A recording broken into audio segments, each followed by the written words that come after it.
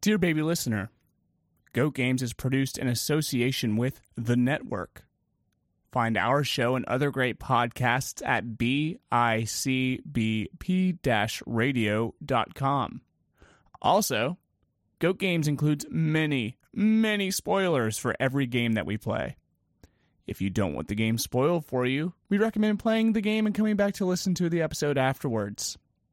In the meantime, check out a different episode maybe, if you feel like it. All right, on to this episode. I played laser tag over the holidays too. Nice. When was the last time y'all played laser tag? It was probably probably been a three minute. or 4 years ago at a wedding. Same for me, I think, except mine was I at guess work. like 10 or 15, 20 maybe. I don't know. 20 seemed like a long time, but not since I was a probably child. 15 years old or something like that. Laser tag, if there was a way to make laser tag accessible and for me not to be laughed at for saying I'm a laser tag player, laser tag could potentially be finally be the hobby that makes me want to do something physical and strenuous and like stay in shape without having to force myself to just like run in circles or whatever. Make laser tag a So sport. fun. That's what I've been saying. Yeah, it's so good, guys. I was so sore the next day because I was like squat running everywhere and just like mowing down 8-year-olds with with my laser tag gun. And I mean, I lost. I wasn't the number one person. There were 14-year-olds there that were better than me, but the 8-year-olds didn't stand a chance. It sounds like you're describing Fortnite. Fortnite, yeah. It's true. Yeah. The 8-year-olds didn't stand a chance, but some of those 14-year-olds will. They're too cool. Okay. They're born killers. They had those quick reflexes. Yes. Did you pistol whip anybody? Oh yeah, that was my main. That was my. It's on like a wire. So I literally was just like swinging it around like a male, like a Like a flail? a flail. I mean, yeah, like a flail mail, like flail mail. I was just wheeling it around, just like a force of laser flail nature that was just taking out prepubescent children all throughout the whole facility. It was a nightmare for them and a dream come true for me. So I'm very big into laser tag now. I'm going to become a professional laser tagger. If anyone wants to do a laser tag podcast with me, please submit Laser tag. So please, yeah. I mean, there's got to be the only one, right? Like we can nail a corner. We can have a niche where we're the only laser tag podcast. What'd you say, Shiki? No, I'm like trying to see if there's actually one now. I'm like, oh my god. Yeah, Google it. Yeah. Google I've laser been tag Googling- podcast. Yeah. I've been Googling it, and apparently, yes, there is. Fuck! Dang it! How is there? There's more than one. We're this close. No! I'm determined to find a niche hobby that is where I am where me and whoever wants to do it with me are making the only podcast of that thing. Yeah, we've got have- the Laser Tag Podcast, Laser No fucking way. Unfocused, the Laser no, fucking Tag. these names. No, I don't want to say mean things about other podcasts, but these names suck. Laser tag Fight us, podcast if laser you're out tag there. losers. Yeah, let's start beef with Laser Tag Podcast. We're coming for Officially. you. We're coming for you and your 3 followers on Instagram. Yeah, don't we cancel like a certain group of people every episode? So this one, Laser Tag Podcasters, we're coming for you today. Yeah, this podcast is about making as many enemies as quickly as possible. I've always been transparent about that. Well, fuck. I thought that was. Cheeky, enjoy the new enemies that you've made for joining us here today. Exactly. Oh, it's You're okay. not one of I'm us. here to make enemies by There's no the escape end of here. this. I don't want to. I want us. Everybody who listens to this after to be like, all right, she's on the hit list now. She's on there. Yeah, Thank God. guilty by association. Oh yeah. Fortunately, it's just 8-year-olds, so Put a full That's true. disclosure Yeah. at the beginning. What are they gonna And do? fake She Yeah. may not associate with us, but however, she is. They're gonna Fortnite dance over you. Oh God. Okay, that might be kind of bad actually. It was 8-year-olds, and I believe people named Thackeray was the Thackeray, other yeah. community. that True, we yeah. The milk are. firsters. Oh yeah. Yeah, milk first. Yeah. Oh yeah, milk firsters. Yeah. Didn't we have one other? Didn't we come after like dentists or something? Dental hygienists, maybe? No, but I will right now. Uh-oh. Teeth are overrated bones. You don't need them. If dentistry was real medicine, it would be included in your health care. Oh shit! Oh, that's actual real shots fired. I'll fire shots. Yeah, you're no better than I can just go chiropractors. I'll come at two at once. God dang. I can just go buy vampire teeth from Party City, and I don't need my real ones. They do the job just as good. True. That's true. I don't need dentures. I $5 I can spend hundreds or thousands of dollars on dentistry, or I can go pay $5, get some Party City party teeth, and I can eat fine for the rest of my life. They're just small, fragile bones. They're easy to replace. Fuck dentists. All right. I'm glad we got that out of our system. Yeah, who's next? Someone give me someone else to attack. Oh, sorry, I didn't mean to unbutton my button. No. Unbutton more. He's stripping. We got video now. When Keep going. When I'm nervous, I touch my body. So I'm constantly fiddling with So anyway, I lasciviously touch my body when I'm nervous. So oops, I accidentally stripped. Do you do this at work too? You're like with the patient. You're just like, no. oh God, I have some really bad news to tell you. Yeah, I do. Yeah, I'm very popular with the patients. Yeah. I mean, if you gotta break bad news, at least do it, sensually. True. That's the nursing creed, like doctors have do no harm. Nurses is like break news sensually. I had to swear it on a Bible, on a stethoscope when I got sworn in the nursing guild.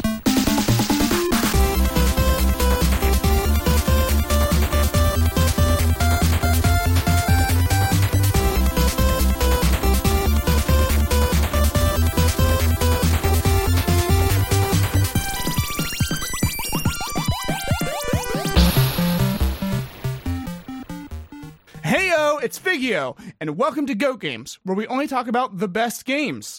On Goat Games, we take a look at video games that are widely considered the greatest of all time, and talk about them. Are they great? What makes them so fucking great? Or are they just overrated? Let's find out. I'm your host, Alan Newton. You can find me on twitch.tv/Figgy_O. I am joined today by Rob. Hi. Yep. I am Rob, Super Captain Rob on Twitch. I'm a variety streamer, accidental just chatter, and self-appointed speaker for an important public safety campaign whose mission is to save you from burning your own dick off by sticking it in hot water to try and make hot cocklet. Don't do it. You can catch me live on Twitch Tuesday through Thursday, starting at 5:30 Central Standard Time, and Saturday at 3 p.m. Central Standard Time. If you want to come by and hang out, I would love to see you. And I do have an alternate take if that is too much. No, it's not too much. It's someone needs to be providing this valuable public service. Thank you, Rob, for stepping up and being. Not all heroes wear capes. Some of them stream from their bedrooms. It's true. Thank you, Rob. Okay, next up we have Steve. Hi, I'm Steve. I stream from my bedroom, which was what Figgy just said is the other class of people. Yeah. There's two people in this world. Yeah. You can find me at twitch.tv/SteveForCheese when I do stream. Usually doing maybe once a week. And that's about all you get with me. So it's enough. Come join me when I do stream. Yeah, exactly. That's all most people can handle. That's all I can handle. No, you leave people satisfied for a whole week. Your stream is so fulfilling. Yes. I get people through the week. Friday nights are crazy. Yeah. We've been doing a lot of Jackbox lately. It's kind of been fun. Man, I streamed back Jackbox once and it was a horrible experience. Yeah, most people say that, but I don't know. I haven't gotten there yet. I look forward to it. No, I mean, it was a great time until, some awful person came on. The problem is I didn't do enough safety measures. You really have to be on, making it private and all this other stuff because, I'm a small streamer in, I got a rando came on and did awful things, so. Yeah, the trick that we learned, and actually you kind of learned this lesson the hard way for us, so we've done, I think Shiki and I both have done similar stream since. Games like Jackbox, you should play in just chatting. If you play them in that, Jackbox category, there are people who troll that category to be awful. But they don't do the same in just chatting, so you can play them safely there. Oh, huh. Duly noted. So, guys, if you want to watch me get trolled in a future Jackbox video, make sure you show up. No, you do not. Don't invite that on yourself. It is not pleasant trolling. It is like awful. It was pretty awful. I know. Yeah. I've seen it. I'm joking. Don't be mean. Don't be mean. Oh man. Don't be mean. Don't be mean. There's words to live. Don't be mean to me. I'm very sensitive. When I end stream, I usually just turn the camera off, shut the laptop, and I just cry. Sometimes he does it in the middle of the podcast recording. I actually have cried on stream once, but I will not talk about that. So, I'm sorry, bud. Steve's Jackbox streams are genuinely hilarious, though. I have had the fortune of being there. For now I feel like I got to to talk about it. So and just... Shiki will know. So my childhood game was Sonic 2 on the Sega Genesis. Yeah, baby. And I never beat it before, and I've tried so many times, and then I beat it on stream once, and I cried. Wow, so that's about all you'll get from that. So my chat continues to make fun of me for it, but that's beautiful. I accept it at this point. That's the good cry. That's like the cry of happiness. If you want to watch me cry on stream again, guys, come drop me a follow, subscribe. The more subs I get, the harder I cry. You know what I'm saying? So if you want to watch dick jokes and the triumphs of the human spirit, please subscribe to Jesus Twitch. I'm also joined today by Zach. Hey, I'm Zach. Happy to be here. You can tell in his voice how happy he is to be here. You can just hear the joy and elation. Oh no, I'll probably start streaming again just to spite Figgy. That's like how I base half my decisions. Like, will this or will this not spite Figgy? It's a good metric to live by. It's worked for me because I'm always trying to spite myself, my parents. No, I'm just kidding. No, my parents love me. They're wonderful, good, supportive. Shout out to Figgy's parents. Sometimes I worry my parents were too loving and supportive because it's always like people who are successful. Never mind. I'm not going to get into this. Yeah, you can spite me. Spite me all day. That's my thing. I love being spited. I've got spite lust. Okay. And we are joined by a very special guest today. She's a wonderful first guest ever. First people like us. Look at that. That's right. We have at least one person. We have one person who listens to us. She's a wonderful streamer. I'll let her introduce herself. Shiki, introduce yourself to the world. Sure. I'm Shiki. At Shiki's Khakis was my full legal name. And you can find me at twitch.tv. Twitch.tv at Shiki's Khakis. Twitch.tv/Shiki's Khakis. There's no @ I stream Friday, Saturday, and Monday, although that might change probably, but usually Saturday morning is like the constant one. So yeah, so I talk fast, really fast. I play games super slow. So if you like that, if you just like to talk, feel free to stop on by. I will be glad to see you. And I'm glad to be here. Yes, I often have her in my Saturday morning walk when I'm walking my dog. It's Noodle and Shiki time. Talk fast, play slow. I love that. You should make T-shirts that say "Talk fast, play slow." I was working on that. Idea. Then I had like the T, and then I just stopped. So then because it was just a little too slow for me, so I stopped at that point.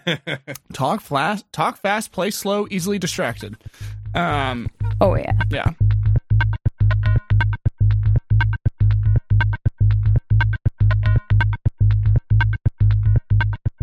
Has anyone played the game Vampire Survivors? Oh my gosh. The light gun game for arcades and PlayStation 2? No. Or wait, no, I'm intrigued. Sorry, I'm thinking of Vampire Knight. Shiki, has anyone here played Vampire Survivors? I wonder who could possibly have 80 hours in this game at the moment. I wonder. Yeah. I see you've been consumed as well. Oh, I see you've fallen into the void. I didn't even think it was going to be like that, because one of my viewers was like, you should play it. And I was like, okay. And I played like a little bit on stream. And I was like, this is fun.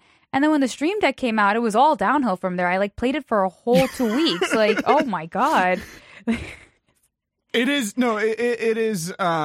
addiction incarnate. It is not a game. It is, I'm pretty sure there is a circle of hell devoted to where you just play that game endlessly because it is the most addictive. Like it looks like it looks like it's going to be like a game for grandma. Like it looks like so simple and so like whatever. What is this? What is this like shovelware app? And then your life is gone. You've aged 80 years. The world has ended around you. You have a big white beard because you've been doing nothing but play this game. Anyway, that's what I did with my holidays. Is I ignored my family and played Vampire Survivors on my phone. That's the way to do it.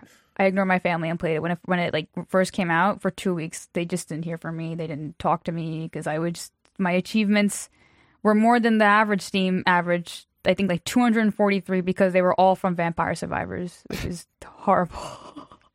Yeah, no, it's either the best game or the worst game, depending on how you think about the world and your life and your goals, because it ends all of them. Oh my god! Now I'm gonna play. So after this, and it's free. It's a free iPhone game now. It initially came out on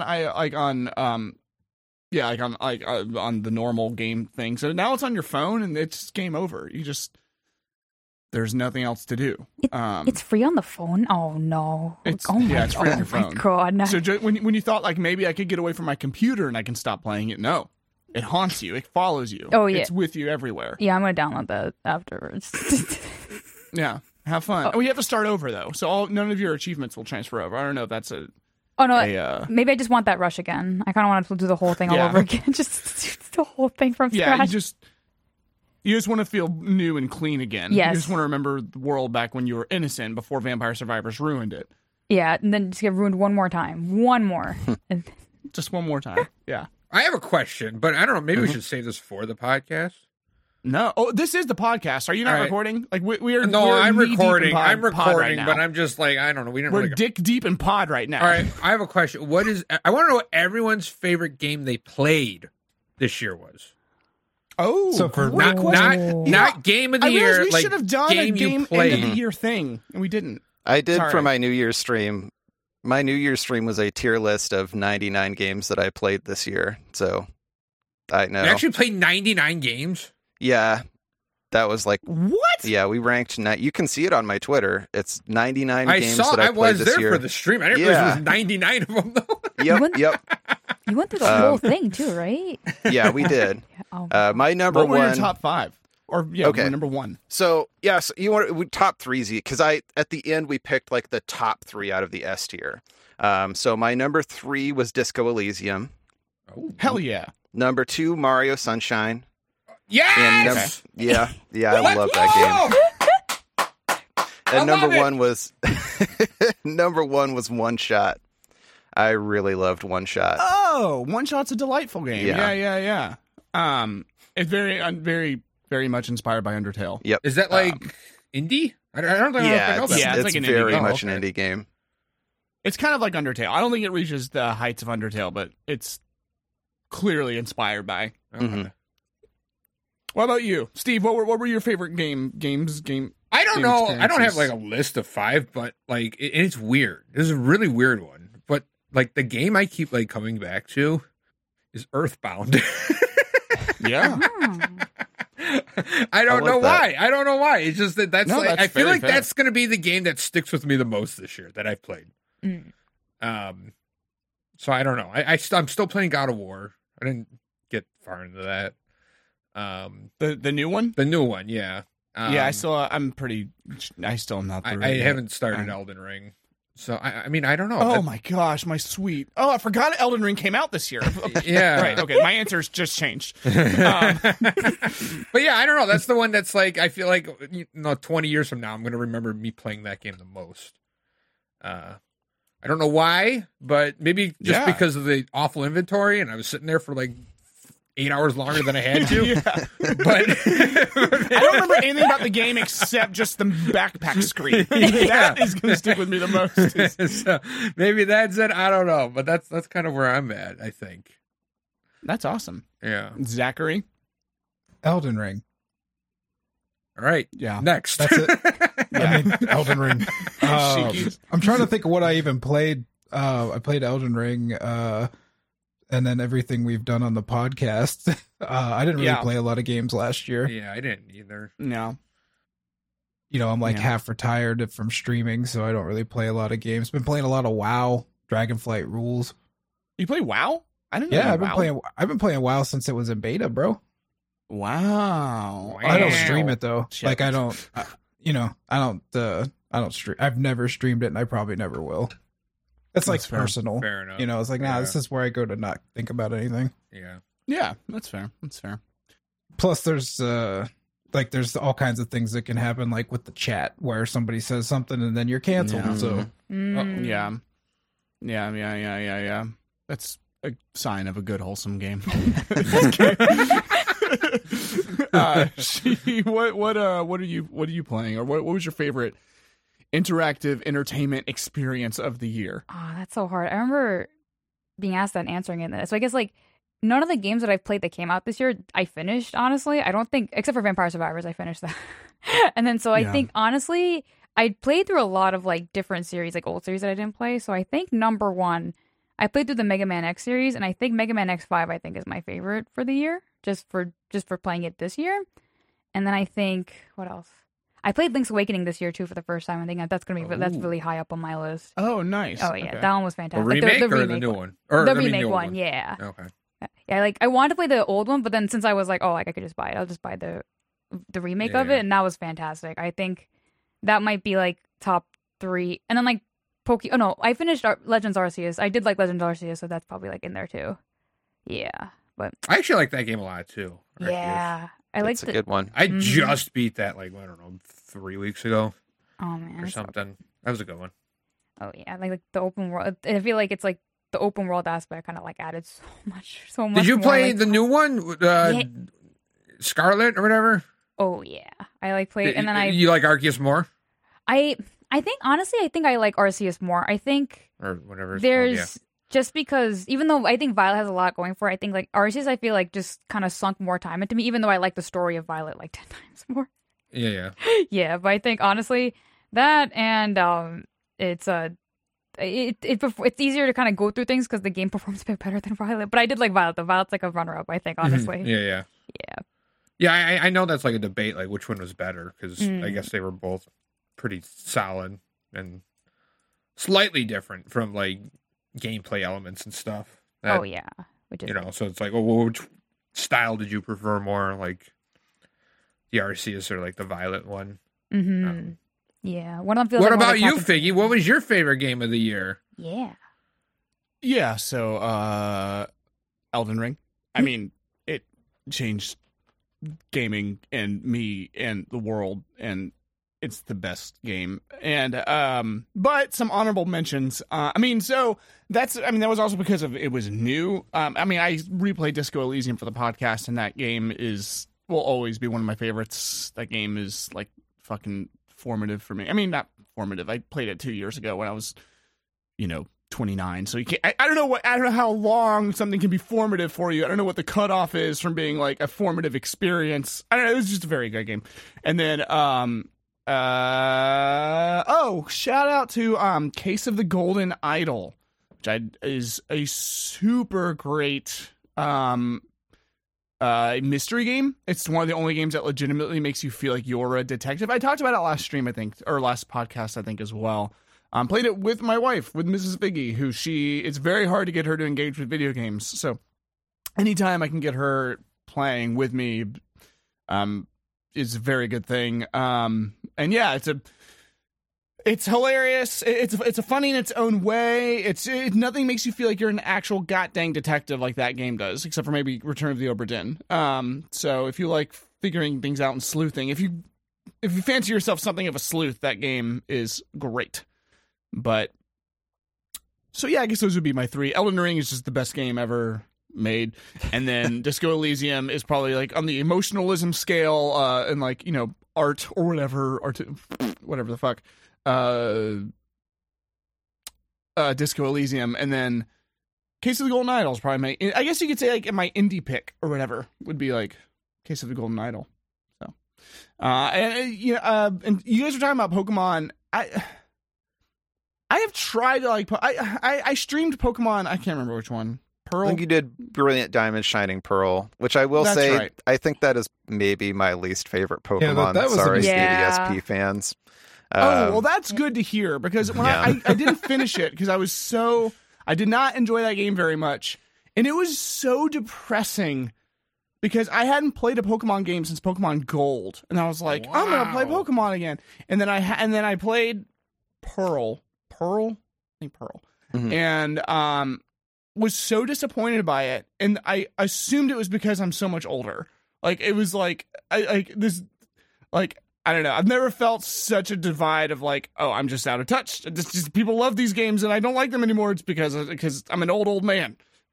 But I'm glad to hear that it was like the least. You should try Arceus. I don't know. So just for clarity, you played it on Switch, right?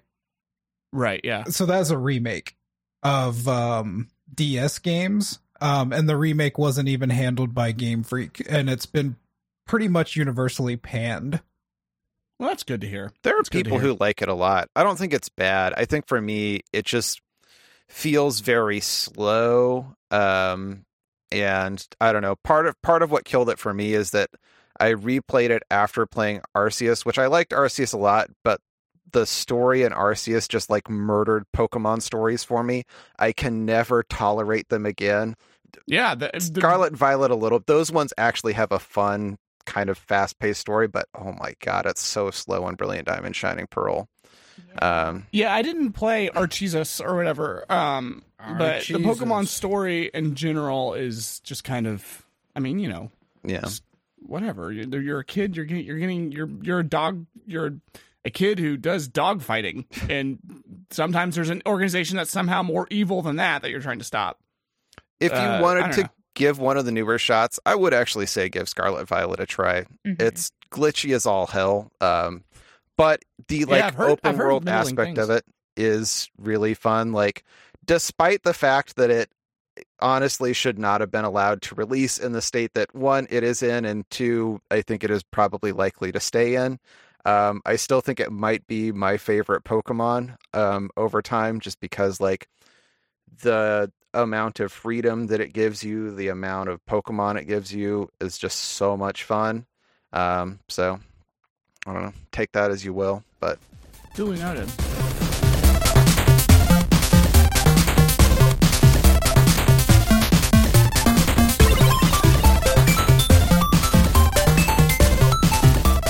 Well, dear, sweet, bouncing baby, barely 8 pounds, 6 ounce listener. Today, we are talking about Bayonetta 2. Our dear, sweet baby Rob has prepared a elevator pitch discussing the merits of Bayonetta the second. Rob, Indeed. whenever you're ready, you can take as much time as you need. You're up. Bayonetta 2 saved me from a burning building. I was re-listening to the disco The last episode today, and episode. it's like I should do that. Yeah. Okay. Here's the real pitch.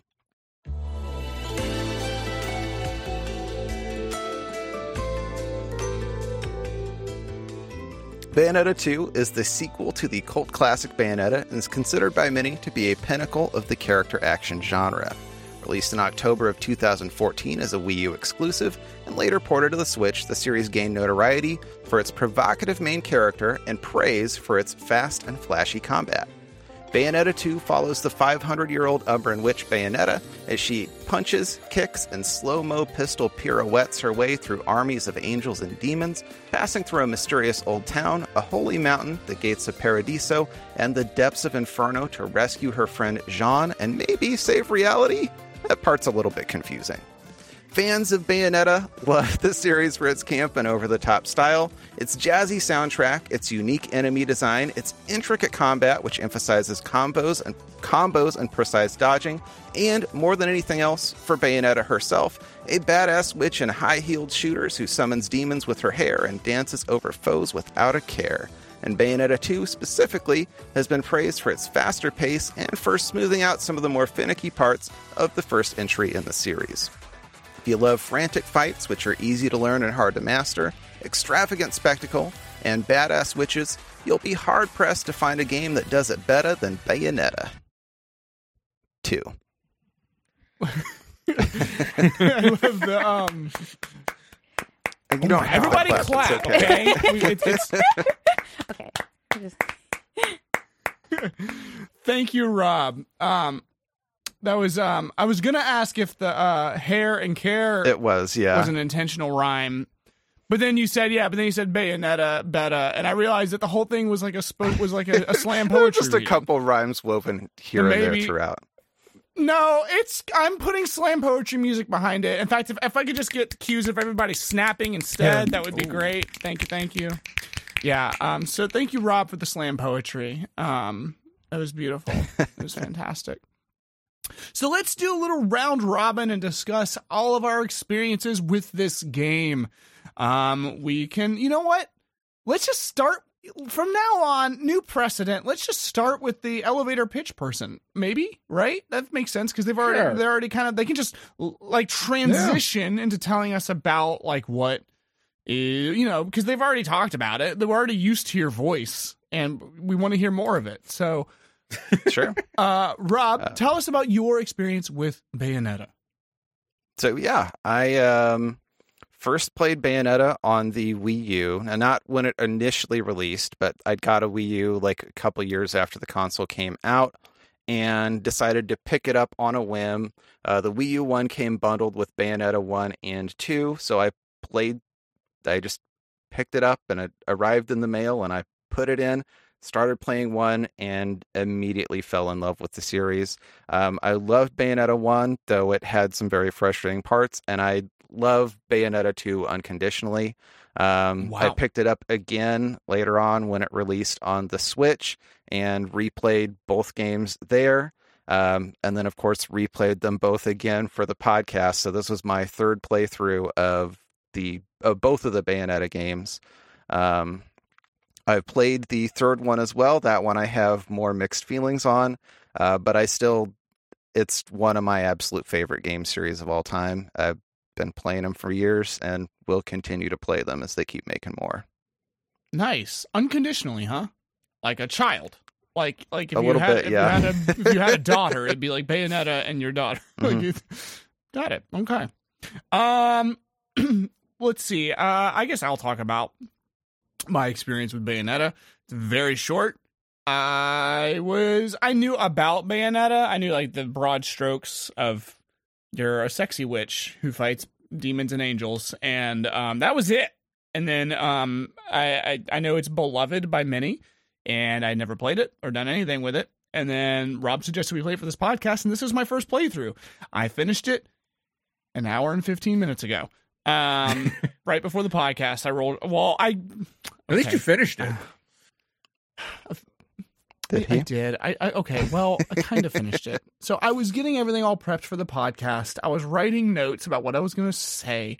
I was writing my long-winded speech that I give every episode. Takes writing a dissertation. I was setting up my little sound area, and then I meant to finish it today, but I didn't have time. So I watched the YouTube video of literally the last part of the game. Okay, so I mostly finished it. Literally, I didn't realize just how close I was to finishing it because I was at the gates of Fimbulvinter. And so like literally I didn't realize I was at the last boss fight. So I queued up. So when I went on YouTube, I realized like, I only had like 45 minutes left. But so I mostly beat it, and then I watched the last boss fight and credits on YouTube. So that's my experience with the game. Yeah. So I was really novice to it. I was aware of also some of the peripheral conversation around Bayonetta, like culturally speaking. But I, didn't really engage with it much. So let's see. Steve. Tell us about your experience with Bayonetta. So I never actually played Bayonetta, any of them, up until, recently for the podcast. But I actually do have, like, some weird history with the game. Back when the game came out in 2008 or something like that, I don't know. Whenever the first game came out, I mentioned on the God of War episode, me and my dad used to play all the God of Wars or whatever. So we were like browsing the PlayStation Store on the PS3 for whatever reason. And he was like, "Oh, Bayonetta, I read about that game. Apparently it's like God of War." And I was like, "Oh, really?" I was like, "I don't know. It kind of looks weird." I was a kid, too, at this point. I was like, I was like 14 at this point. A wee cheese babe.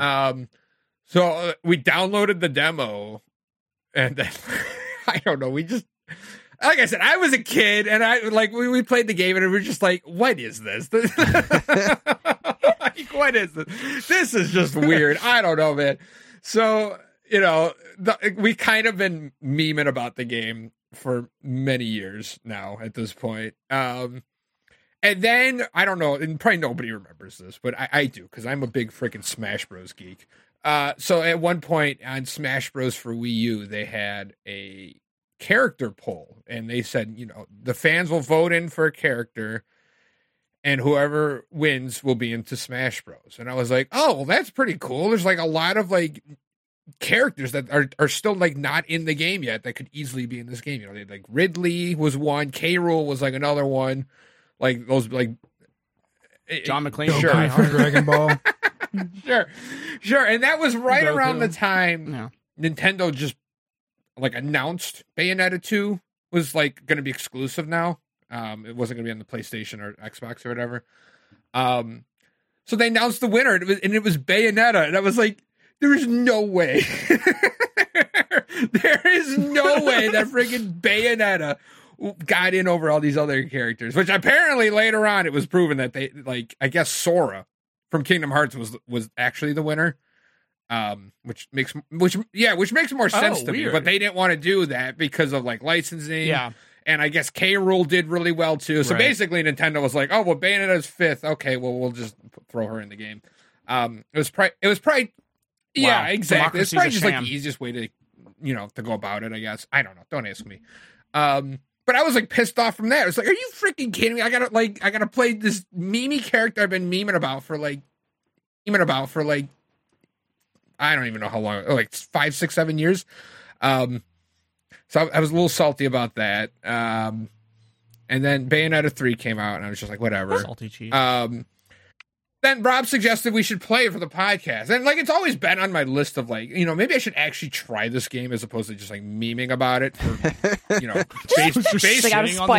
based off of a demo I played when I was 14 years old. No. I always encourage having an extremely uninformed opinion about things that you shit on. That's, like, that's the... Do not, yeah. That's the figgy way, at least, is to just...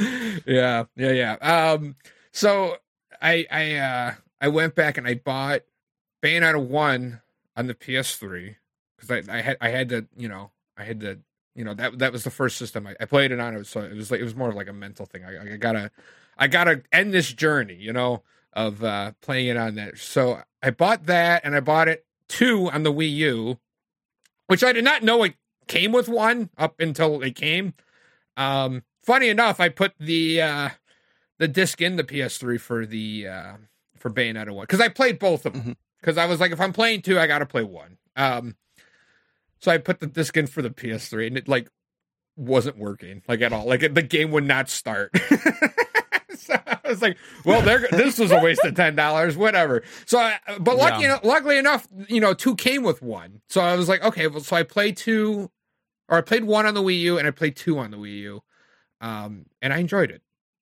I mean, we'll go more into depth about. Because I know we're mostly going to talk about Bayonetta 2. Steve, since you played Bayonetta 1, I have a little experiment I want to run. Cheeky will know what I'm talking about here.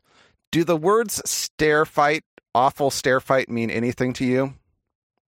It's my new band name. Oh, wait. Is it when those 2 claw guys? Oh, my God, dude. I have never been so frustrated. I swear to God, I got to that part of the game, and I was like, how am I going to beat this game, A, and B, how am I going to play 2? I'm already pulling my hair out here. I know exactly what you're talking about with those 2 claw guys. I don't know what they're called.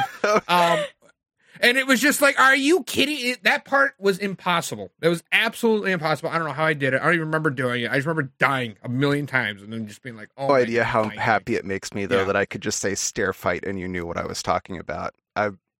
Well, I had to like go into my, first I was like thinking like spiral staircase, like I don't know what he's talking about. Oh, it's just a really hard kind of bullshitty and fight. The freaking Wolverine. Yeah, you like repressed the memory until like it was just brought out of you. It's like not even a boss fight. It's just like a random wave of enemies that like it's not even like at the end of the game or anything. It's like what the third level or something. It's towards the end of the game. It's the last. I love the first one, but like the last 5 levels have some pretty bullshitty parts, which is a big part of why I recommended 2 over 1.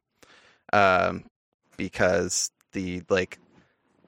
I love those games, but the like last 5 levels of 1 are really, really enraging. It's tough, yeah. It's like night. I mean, we'll get into it. But it's like night and day, like playing the 2 games. It's crazy. Okay. I'm actually really curious to hear about that later because, I only played 2, and as we've established, barely finished 2. So, okay, and we didn't talk about Zach yet, did we? No, Zach, and tell us about your experience with Bayonetta 2. Sure.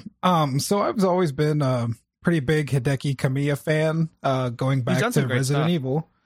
His everything he's had a hand in is pretty good. Resident Evil 2. Then, Devil May Cry came along and kind of changed everything. I've really loved the original Devil May Cry. But I really, really started to fall in love with his stuff when he was doing stuff with Clover Studios, which was like an offshoot of Capcom. They did like Beautiful Joe 1 and 2 and Okami. They were supposed to do a 4th game, but none of their games sold very well. So Capcom pretty much just said, "Nah, we're done." So I really want to try Okami. I've heard Okami's gorgeous. Yeah, we'll get to that. So I got really excited when it was announced that they founded their own studio. It was originally Seeds Inc., but then they changed the name to Platinum Games. And the first game they had on their docket with Kamiya was Bayonetta. So after playing Okami, I was like, oh my god, they are Unchained now. They're their own thing. They're being published by Sega, but they're making a game they want to make. This is going to be great. And then Bayonetta 1 came out. I picked it up for PS3, played it for about an hour, put it down, and never went back. I hated it. I just thought, nope. Whoa. I was like, this isn't Devil May Cry. Like, this is too janky. A lot of that I blame on picking it up for PS3 over Xbox 360, because the PS3 version had a lot of issues. A lot of PS3 ports had issues. So I think the most notorious being like Skyrim is just a terrible, terrible game on PlayStation 3. But I put it down, never went back to it. And then the Wii U comes out, and I'm one of 6 people in the world that owns a Wii U. And I had one. I was a fool too. Half the people are in this. Only 5 people in the who own podcast. it. You have all 5 of them. That's how I selected the people to be in the podcast. Is I just found all the people with the Wii U and just brought them all together. The Wii U convention. Clearly, we're all people of terrible taste. If you owned a Wii U, you're a sick fuck and you're qualified. But, then I saw, he's doing the Wonderful 101. I picked that up. Love that game. If you haven't played it, check it out. It's really cute. And really just kind of slept on Bayonetta because of just having such an awful initial impression. And when you said, hey, we're going to do Bayonetta 2 for the podcast, so I figured, well, Bayonetta 3's in the news for controversial reasons. Might as well check it out, see what's going on. This is the first game I actually played for the podcast with my fiance. Usually I stream the games in my office, which you can now see. But this one I actually just played on the couch with her because she was like, yeah, I want to check this out. I'll watch you play it. Let's see what's going on. And I enjoyed it. I thought the gameplay was, fun, but oh my God, I have never seen somebody just be outright like, what are we doing? And I tried to explain, she's just started watching anime. She doesn't really go for campiness, and it's trying to explain no, this is deliberate. this is supposed to be super cheesy. Like, the entertainment is that it is so ridiculously over the top, you can't help but laugh. But, she's just like, why is her titties got to be out? Oof. And I was like, and then when listening to her, I was starting to get a lot of the stuff like Figgy, like your issues with fan service. I was like, maybe there is something to this, and maybe I was too hard on Figgy, and now I'm getting it on both ends. Two people I care about are both going, no, the titties are bad. Okay, hold on. That's a very reductive summarization of my take on fan service, but I can't. But okay, I'm glad your significant other is making you more empathetic to me. Anything that makes people like me more, I'm a fan of. So I already liked you. No, I know. Okay, yeah, I don't know if we'll talk about the fan service aspect or not. Yeah. No, I just, just a little taste. Like I enjoyed, I saw like immediately a lot of my issues were gone. I was like, oh, hey, this game actually runs. This is great. And hey, it's frenetic, over the top hack and slash combat. Let's go. Nice. All right. And our guest of honor, you're the only guest. So by default, you're the guest of honor. No, just kidding. Shiki, tell us about your experience with Bayonetta. And also, I didn't say this, but thank you, Zach. I try to say thank you after each person, but you're welcome. I didn't mean to cut you off there. No, you're good. I was done. You're done, Zach. She can go. Yeah, I was done. Oh yeah. Well, yeah. So I think for my experience, so like I'm really honest. When I first before I even played it, I did not even know who Bayonetta was. Like maybe it's just like the fact that I just don't really keep up with game news. I first heard of Bayonetta I think from Smash, when she was announced for as a character, because I was casually into Smash Wii U, and then so I think the thing is I'm pretty sure I bought the Wii U version at some point in my life. I'm pretty sure, but I cannot for the life of me find it. I spent I think a day trying to look for it just to affirm that memory, and I could not find it. So maybe that's just I imagine that, but I think I bought it for the Wii U, so I'm gonna say I did. And but then I didn't play it, which is most of the games that I buy anyway. So then. Right. I think I released for the Switch. Yeah, it's like a collection. I honestly, and I'm like, oh, that's a nice game, and then I just don't touch it. And so I feel that in my soul. Yep. Oh my god. I wouldn't want to sully it with my gameplay. I have a whole stack of just games for the PS4. And I'm like, I have to play these, but I'm like, no, they just look nice. It's the centerpiece. It's fine. So then Ashley can never listen to this episode ever. Duly noted. I'll bury it. This is gonna be the secret episode. This will be the secret episode. She will be very happy that the one episode she debuted on was the secret episode. What happened? It's nothing happened. Just don't worry about it. Yeah, no. Just what are you talking about? If you bring it up again, I'll have to kill you. Sorry, Shiki. Go ahead. Didn't mean to interrupt. That happens a lot around here. You should know. The fans can know this listening too. I edit out 80% of the interruptions. When we're talking, everyone, this podcast is everyone talking on top of each other, and then I listen to everybody's individual things. That was interesting. I click and then. Oh no! Also encouraged to jump in if you want to. Oh, yeah. Yes, exactly. I'd rather have people talking too much than not enough. So, that's perfect. But anyway, just so you know, yeah. It's not. I'm also a flawed person. Oh no, I do it all the time. So life. if anybody does it to me, I don't mind it. I'm like, oh, that's a mood, and I do the same things. I just chalk it up to we're all excited to talk about the subject. I just chalk it up to my rampant narcissism, but I like your take better. Well, I was going to say, but other than Figgy, because Figgy's just a rude asshole. That's true. You should see him in person. Oh my god. Yeah, my asshole's very rude. Go ahead, Shiki.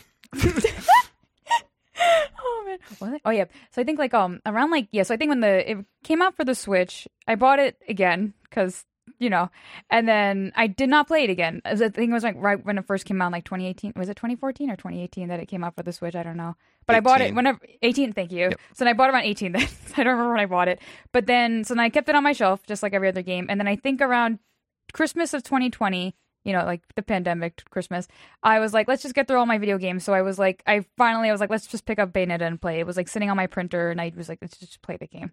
And then so I ended up playing one, and I liked it. I was like, this is fine. It's a good game. I thought it was good. And then since it was both games in one package for like the Switch, I was like, let's play 2 after that. And 2, I like compared. I think it was also just coming out from 1 and then playing 2. It was like it blew it out of the blew it out of the water. I was like, this is a great game. So now, and then I also happened to play it during Christmas time, around that time. So ever since then, I've played it every Christmas time. Because it's a Christmas game, so I played it. So it's a Christmas game because it takes place during Christmas. So I play it every year. Yeah, I thought that was deliberate. I didn't even pick up on around that. Christmas. We were playing it because it's a Christmas game. I didn't pick up on that. I mean, spoiler, I didn't pick up on a lot in this game, but one of the things that I did not pick up on was that it was Christmas because it starts with the forget about it guy getting Christmas gifts. So yeah, that's right. Yeah. Yeah. Go Pesci. I love it. It's so good. And then so it's my 3rd time beating it as of this podcast. So because of I play it every year during Christmas. So and honestly, yeah, it's one of my favorite like action games. I think honestly, it's a fun time. I just loved it all around. But yeah. Awesome. Great. All right. Well.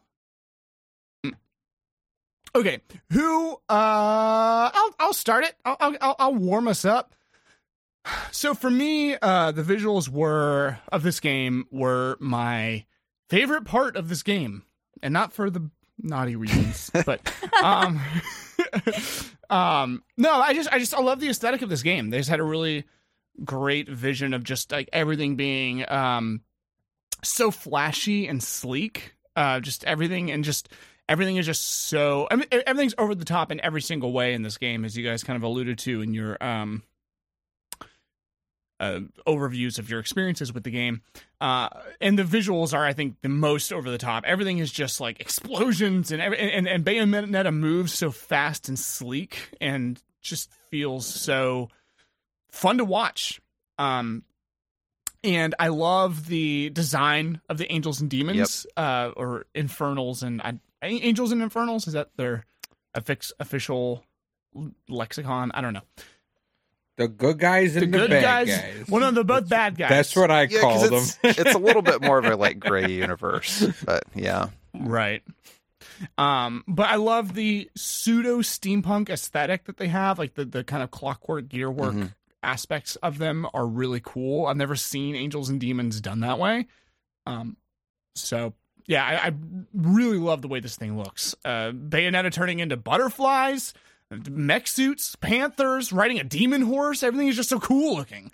Everything is like to me. This game is like if the visuals of this game are like if you went to a 14-year-old and were just like, "What do you think is cool?" and then they just like animated it. That's what it feels like.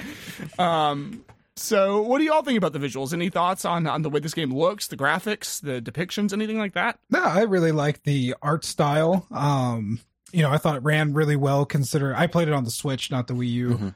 I thought I did as well. Thought it ran really well. I played it docked. I never play handheld if I can avoid it. So I was like, yeah, this is great. It felt very, very Japanese, just the way it was presented. Like I could definitely see the Devil May Cry DNA with, the cheesiness, the over the top nature of the protagonist, and just even the way the set pieces were dressed. I was like, oh yeah, like this definitely feels like, for those that aren't familiar, like after Devil May Cry 1, Kamiya was not involved in the franchise anymore. And it's like, oh yeah, it feels like a continuation from Devil May Cry 1. Yeah, if you remember that like spider boss that started Devil May Cry 1, it's like literally the same design as the spider in Bayonetta 2. Yeah. Yeah. Man, I lost my train of thought because Rob comes in and he's just like, "You want some knowledge? I'm going to knowledge bomb all over your face." That's what you do to us all the time, Zach. You're the guy in the chair. I know. I got stuff ready to go for later. As you were like Figgy said, he's like, "Oh, these are really cool depictions of like angels and demons." Ashley keyed me in on something really, really cool about that because she went through Catholic school. She goes, "Oh, those are the biblical interpretations of angels. Like if you read the Bible, they don't look like people. Like they look like crazy like weird rings shit." And rings. Mm-hmm. And I was like, "Oh, that's cool." And I was like, "Oh yeah, that makes sense." Because in Japan, even though they're not really overtly Christian nation, they're just like, "Yeah, we use Christian imagery because it looks cool." I was like, that tracks for Bayonetta 2. Yeah. Which, especially because I have many reasons to believe that Platinum takes a lot of inspiration from Evangelion, which did the same thing. Yeah. Yeah, Ano is always just like, they're like, why did you use so many crosses? He's like, because they look cool. Yep. Like, that's it. He's like, yeah, 2 lines they on look top cool. of each other. 2 lines on top of each other. The coolest looking things. Yeah, no, I mean, that's a good point about the biblical depiction of angels, because there are some parts of the Bible that describe angels as like rings and rings and stuff, and like eyeballs, tons of many eyes. Yeah, so I could definitely see how that was a inspiration. Like, and I think like during my stream, Rob pointed out that like if you think of like these forces of being like machinations and just being like these kind of machine oriented, like just. There's something to be said for like evil being like machinations, or like or in like and also like order and chaos as a theme in this game that's represented a lot. And there's nothing more orderly than, gears and stuff. I mean, I don't know. There's probably more things orderly than that, but like it's just kind of a visual representation of order and machinations, and then versus like, I guess, I'm trying to connect it to the plot, which spoiler, I don't understand, but there's also and trying to like weave those themes of order and chaos in the visual design as well, and just looking badass. I don't know, I kind of get the feeling that most of this game was just, well, how can we make it look cooler? Like, how can this thing be cooler? I don't know, maybe I'm just selling it short, but so yeah, any other thoughts about the visuals? Rob, Steve, Shiki, anybody? Zach again? I have plenty. I don't want to like I can go ahead. No, yeah. Do it. So, like, you be the leader, Rob. Yeah. So rise to the occasion. One thing going back, I have a couple things to go. One thing going back to the angel designs that I really, really love is that, like, when you first run into the angels, they're like big, but they have this very pristine look. Like, they look weird, but they're all like white and golden and shit. But then, like, as you start fighting them, that part starts to fall off of them, which, like, I don't know if that's a deliberate commentary, but if you wanted to use that as a deliberate commentary, I think it could be clever. I don't think the game does anything with it, but I really like that aspect of, like, these holy things, and then, like, when you get past the shell of them, inside they're actually, like, just as kind of ugly, if not even more so, than some of the demons that you run into. Which I think is a really cool visual touch of the game. And yeah, I mean, of course, like, I do love the design of both the angels and the demons. They all look so unique and cool. I also think that the level designs are really fun. Like, the game takes you through a number of areas that feel distinct from one another, like, you go to Paradiso and it feels like Paradiso. You go to Inferno, it feels like Inferno. Or you wander through Noaton, this like old ancient city, and it feels like an old ancient city. So I don't know. I really appreciate the distinctiveness of the environments, and I think they all look fun, especially in some of the sections where there's like kind of a gravity mechanic where you can like walk on walls and stuff. I feel like that always looks really cool. Yeah, so I think the geometry of the space that you mentioned, the walking on walls, being upside down, I think that was something that was really fun, really cool. Even when they design this interesting space, they kind of are able to grind out more creativity from it, because you're always like walking and like you're always thinking of the space in a truly three-dimensional way. Yeah, just really cool. Shiki, any thoughts on the visuals of the game? And if you don't, by the way, just a caveat: if you don't have anything to say, you don't have to have anything to say about any individual point. I don't want people to feel pressured. I just always give everybody an opportunity to say something. So, no pressure, but pressure's on. Do you feel anything about the visuals? Don't have anything to say? Get out. Yeah. I honestly, I was like a lot of the points that Rob was saying too. It's like literally mood. I like particularly like how it's the concept of it, because of the way, like, you're not specifically confined to like like you're just playing on the regular 3D plane. Like, you have like access to like pretty much anything, almost anything. They're like, it's like if something seems accessible, it's accessible via like some way, shape, or form, just because of the way like the plane is established on the game, which is really cool. And I also like how like it's because like like the variety of the places that you're in. It's like it never I feel like every part where you go somewhere different just feels pretty memorable, where it's like, oh, like this is the part in the game where I was here and this is the part of the game where I was here. Like I think I remember when I was playing on stream this year, like I had gone through the chapter select and I remember I was playing through it and I think I just accidentally skipped the part where you just went to hell. Like I think I just I went to like the part afterwards, and I was like sitting there and I'm like, there's something completely missing from this experience. And I was like, oh, I didn't go to hell. So I just had to go. Yeah, I had to go. I had to make a detour back into hell.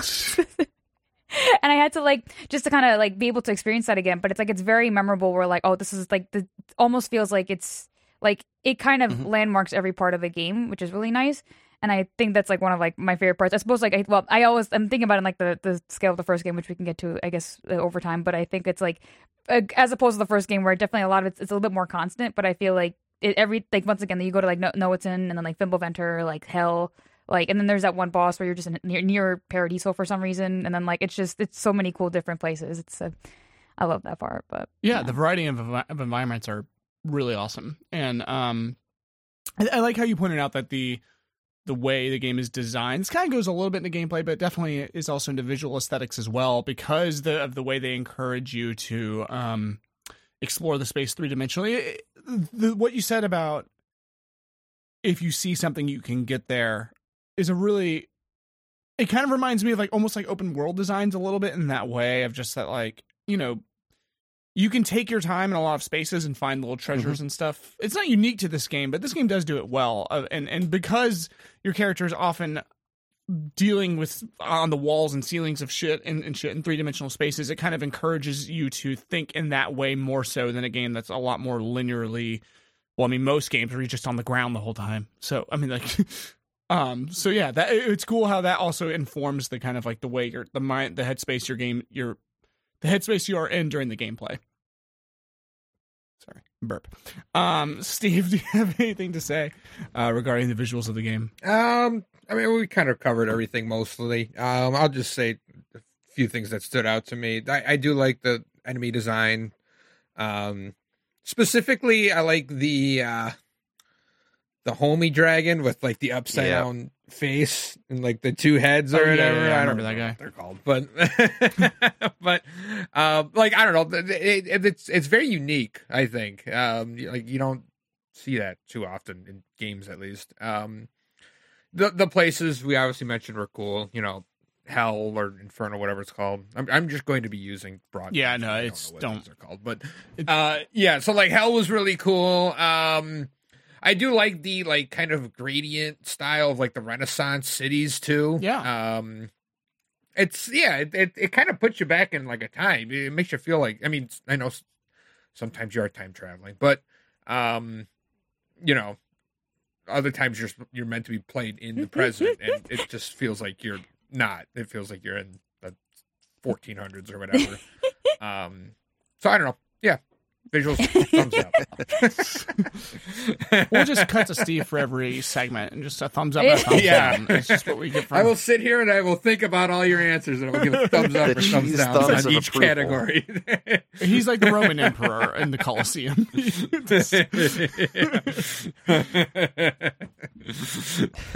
Awesome. One other thing about the visuals, I played this game on stream one time with my wife. Colloquially known as Mrs. Figgy, legally known as Miranda. Yeah. And she pointed out, and I can never not see it anymore, that Bayonetta basically looks exactly like Kylie Jenner. No, wait, is it Kylie? It's not Kylie. That's not right. Yeah. Wait. I have to get the right Jenner, because The otherwise matriarch? she'll look. Wait. The matriarch, yeah. She looks like. I see that. Yeah. Isn't that Kris Jenner? Kylie Jenner. Know who you're talking Oh, about. it's Kris Jenner. Kris with a Jenner. K? Kris Jenner. Yes, with a K. Yes, that's the one. Yes, sorry. She looks like a young Kris Jenner, and I can never not see that anymore. Same haircut. So I in my head canon, which the story of this game kind of invites just making whatever fucking story you want out of it. This is the adventures of Kris Jenner, is the way I'm interpreting this. This is before she became famous and the Kardashians became famous. This is the origin story of the Kardashian family, is what I am choosing to believe about this game in perpetuity. So just wanted to throw that out there. If any of y'all want to jump in that space going forward, thinking about Bayonetta as just a continuation of Keeping Up with the Kardashians, please do. So, oh, the things I want to say. Kardashians, if you're looking for a podcast to sponsor, that's all I'm saying. The Kardashiverse. What did you say, Steve? No, say it. Fucking say it to my face. No. So how does the sex tape play into this theory? Oh, no. Oh, no. Is this the end of the episode? Thank you for coming. We're going to get canceled by the Kardashians. Instead of keeping up, we're going to be canceled. But canceled with a K. Canceled with a K. Look, we took on laser taggers. We took on dentists. Kardashians are next. It's yes. Yeah, it's us versus the world, gang. So, yeah, okay.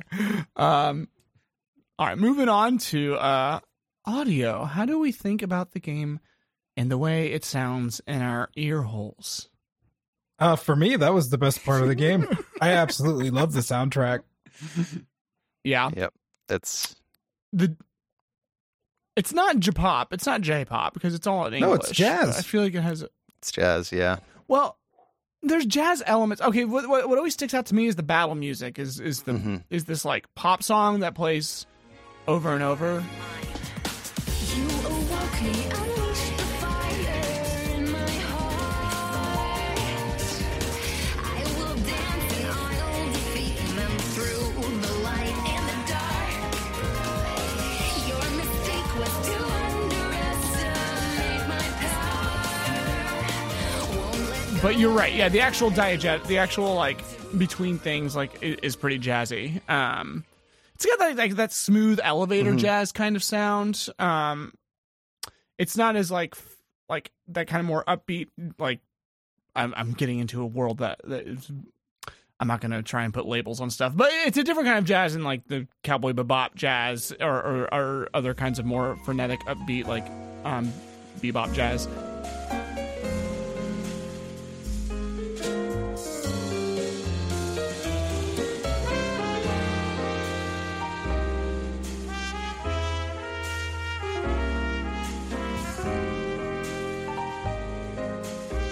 Yeah, it's a very accessible kind of jazz. It just feels smooth and sexy. Yeah. Which Like me. like like Steve. Steve was the inspiration for Bayonetta's character model. Fun fact. If you all have not, if anyone listening has not seen Steve, Steve Kris Jenner for cheese. he looks just like Kris Jenner, but with the body of Bayonetta. Yes. That is what Steve looks like. And the beard of a I god. had the pleasure. Yeah. What can I say? Got it all here, boys. Got it all, man. Yeah, some people just damn. Yeah. But yeah, I thought but it also had 183 tracks on the soundtrack. That's massive, yeah. Really?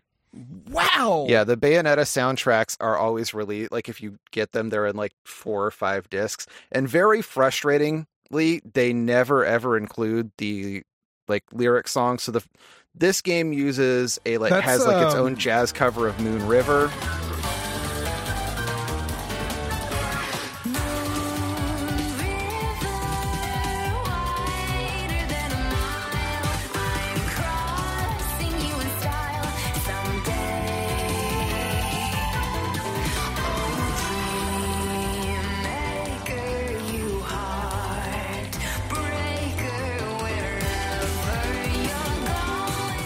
And then the first one has this like incredible jazzy cover of Fly Me to the Moon.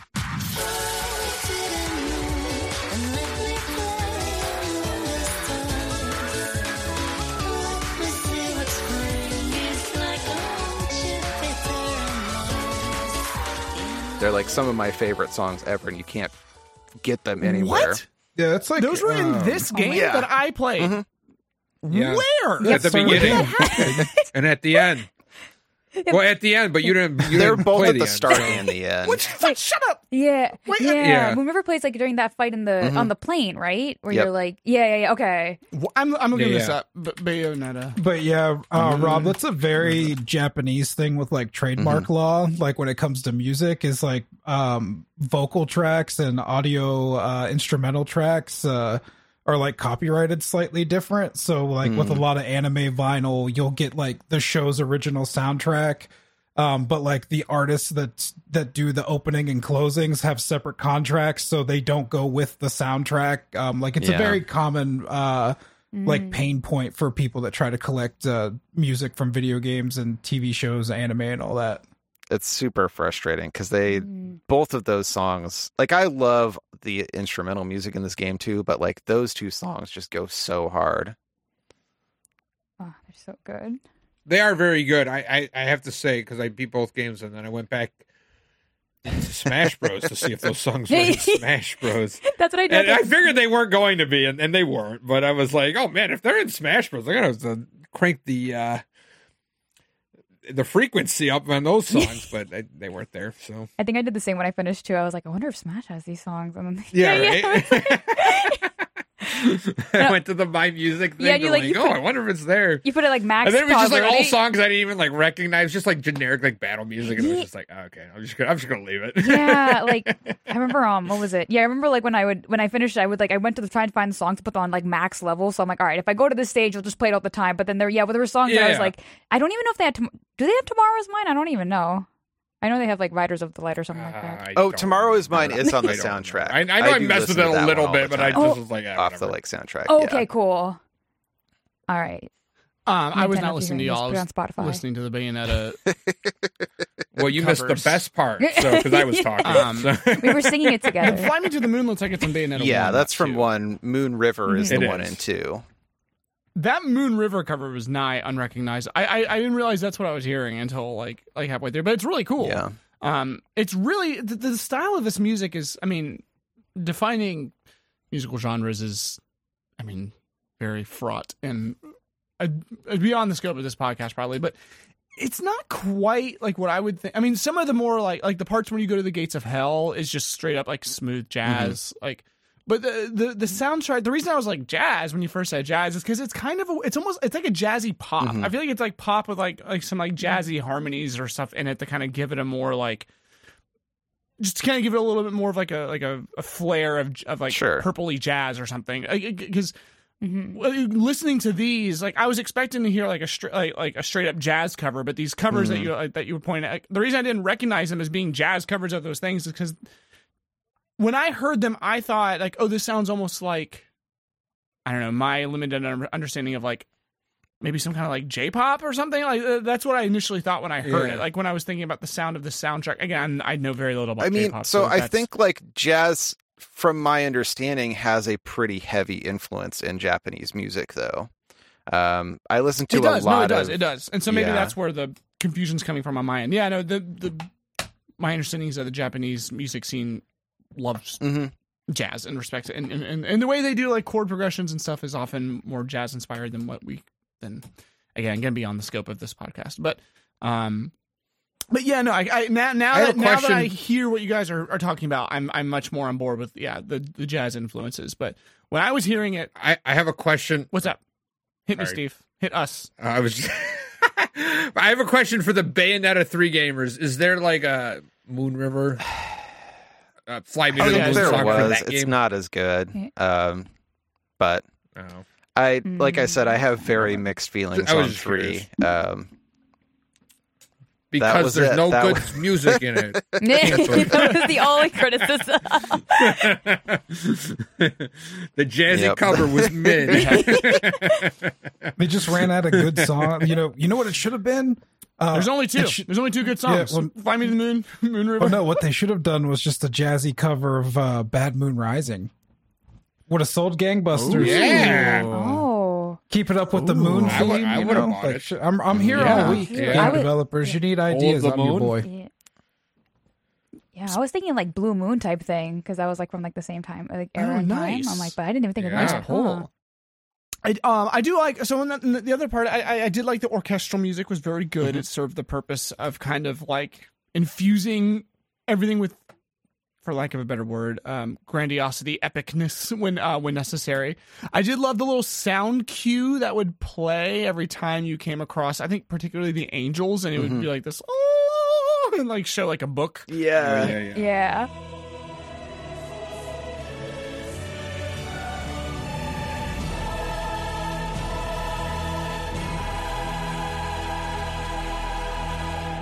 that was a really great. That was a really great tag for each angel. Hey, Figgy in the future, editing this thing, and I didn't realize this until I got the sound clips for the angel one. The demons have a sound clip too. I don't know why it didn't stand out to me, but if you listen to it, it's actually kind of a similar progression as the angels, but all dark and scary. Check it out.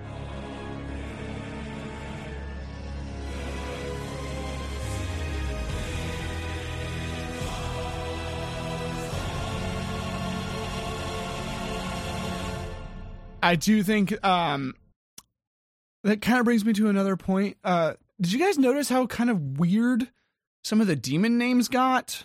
There's some pretty weird ones, yeah. Pain, agony. No, so that part's normal. yeah. Like, okay, right. Oh, okay. So, like, the idea is that, like, each angel represents, like, some, like, good thing, like justice or, like, whatever, like, or fidelity, whatever the fuck. And then, like, the Infidelity? demons all What? have a name. That was one of them. No, fidelity. I'm fucking with you. And then so the demons had like badass names, like, you know, or they had names that were like, you know, bad Yeah, things, yeah, sins like or whatever, resentment, like resentment. or So the demons all have like names that are like sin or bad things or whatever, like sloth, greed, resentment, blah blah blah blah.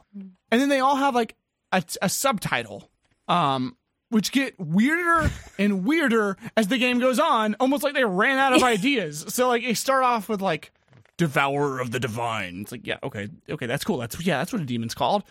And then they just get like weirder, and so like Sloth, Embracer of Extremes. Like, what?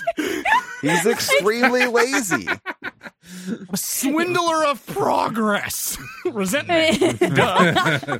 Confuser of Elements. Greed. Like, I feel like they just a like random word. I feel like it's like AI generated titles. They just like put like They just did that, you know, when you get those like WebM files and they just have like randomly generated. yeah. Yeah. yeah. They were... But otherwise, what are we talking about? The audio. Yeah, the audio is great. yeah. Yeah, I mean, The voice act. Go ahead. I was Rob. gonna say before we get to voice that, there's also like the little like audio cues I really love. Like when you get to the end and it like grades you and you get like a gold or a platinum, it makes a little ping. I love that Yeah. sound. Bad boy. Or picking Yeah, up yeah, yeah. rings. Yeah, I don't know. I like those Oh yes, little the elements. Sonic yeah. rings. Why are there Yeah. Sonic rings in Yeah, this So game? they're right? This they're game is- halos actually. Because Sega was involved in the first one, right? Yeah, they were originally designed by Sega, and they were just like picking up rings works the first time. There's We're just gonna, we already have the asset. yeah, I already have the assets. Yeah. there's supposed to be halos because they're like angels, so you take the halos from the angels. Okay. Yeah. Sure. Yeah. I mean, that's what they call them. Yeah, but I had like 500,000 halos, and I don't think I killed 500,000 angels. Oh, they'd have more than one. You That gotta, just you doesn't know, make sense. Duh. if That's you're an ridiculous. angel, Don't be stupid, Zach. like, Stop what are you being gonna only obtuse, bring Zach. one? What happens? What happens if you're having a day and you accidentally poop your halo? Are you just not gonna have a halo for the rest of the day? You gotta have a backup halo. That's a good Poop point. my Yeah. halo? Yeah, your poop doesn't come out in perfect Yeah. golden rings.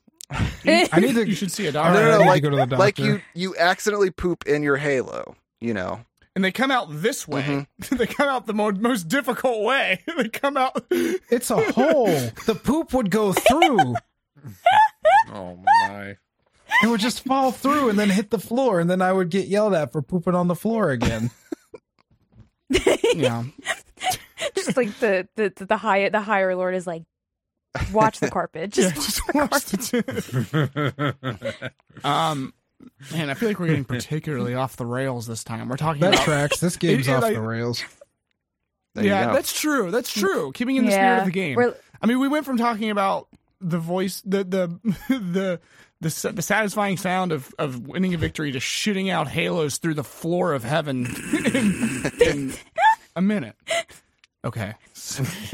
The voice acting in this game. Okay, so I felt like Bayonetta's voice acting. I mean, she's the voice actress. Not to get into the controversy of this voice actress recently.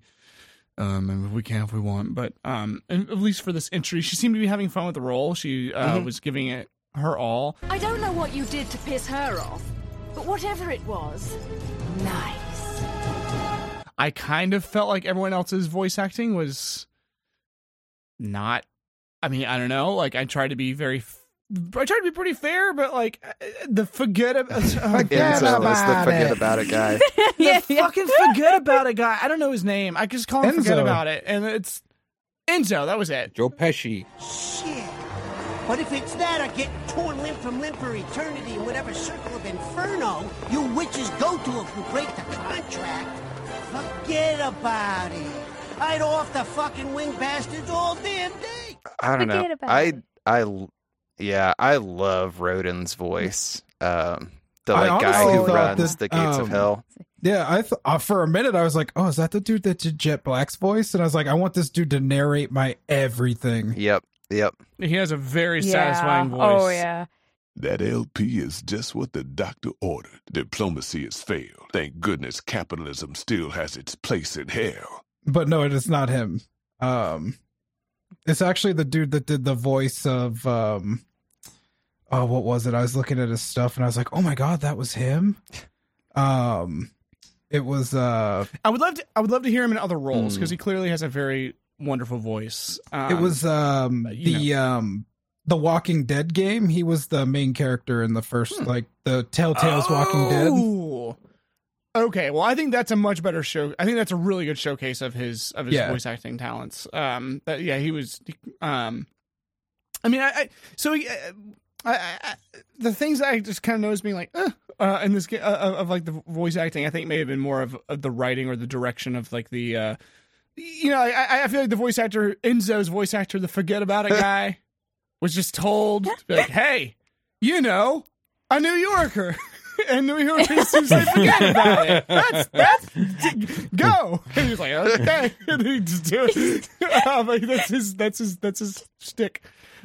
Just improv a New York guy and see what happens.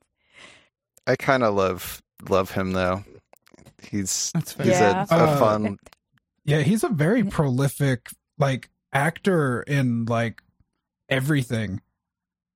Are you talking about the Enzo guy? Or are you talking about the Rodin? Rodin is played by I'm probably going to butcher this, but a man by the name of Dave Fennoy. Just looking at his filmography, he's been in a million cartoons. He's been in film, actual films. I guess he was really big in the Ben 10, that stuff. I'm a little old for that, but looking at his video game. It's like, oh my god, this dude's been doing video games since 1992. Wow. Jeez Louise. I mean, I feel like that's pretty common with a lot. I feel like the video game voice actors, there's a lot more of people who kind of cornered the market early and kind of stayed in which it. is part of the controversy. I feel that may be changing now. Yeah, exactly. So, okay, any other thoughts about the way this game sounds? Music, soundtracks, sound effects, voice acting? Anything else we want to talk about?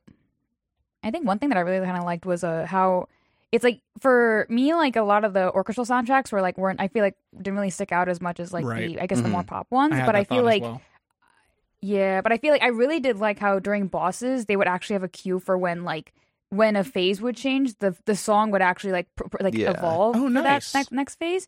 Yeah, I think a lot of it for a lot of the Baldur fights, it would kind of just progress into a higher, I guess a different part of the song.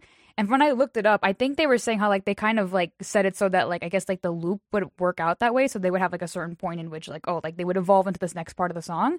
I cannot think of a specific example, but I remember specifically hearing it and I'm like, oh, it's cool. The song got a lot more lively than it was before, which is really cool. So I thought that was really nice. Oh, that's awesome. I didn't actually notice that with this game. I've seen that in other games, but that's the way the game escalates boss fights in general. It just feels very. I mean, it just feels like every boss fight is trying to outdo itself with how over the top and epic it can get. And the music is a huge cue for that. Did anybody have any audio issues with this game? It could have just been me. It could have been my game capture card. But a lot of times when I was playing it, audio would just drop out. Is that just me? Or it could have just been a me thing. I just want to know. I never run into that. I had some frame rate issues. Okay. But that was I think I was it. good on mine. Was anyone else using a game capture card on Switch to do it? I did when I streamed it, yeah. Streamings. And no issues there? Yeah, same with me. Okay, could have just been mine me. was fine. Yeah, I won't dock points or whatever, which I do have points. I have a very complicated point system behind the scenes. Oh, no. I just want everyone to know that. Not again. Not just thumbs up, thumbs Yeah, down. Steve Like me. just thumbs up. Thumbs down. No, so yeah, that was probably just on my end. Okay, let's move on to gameplay. Unless anyone else has anything else to say about the audio. No. Oh, I have one more thing. No, last hit thing. it. No, go as long as you want. Go off. I will say, I'm tired of the Panther sound. Oh my I fucking hear that fucking Panther sound one more fucking time. I was going to talk about that with gameplay, actually, but no, yeah, that is. Okay, well, let's use that to segue into gameplay. The fucking Panther sound. Okay, so it's not the sound itself. It's the fact that they put the Panther button on the Witch Time button. Listener. Yes, dear baby listener, if you're listening. So the way this game is, there's a dodge button. Not super invent. This game has a way to move really, really fast. You double click the same button that is the dodge button, and you turn into a panther and you move really fast. That it's really satisfying. Yep. Like I actually love the movement in this game. The movement in this game is something that I think they executed really, really well.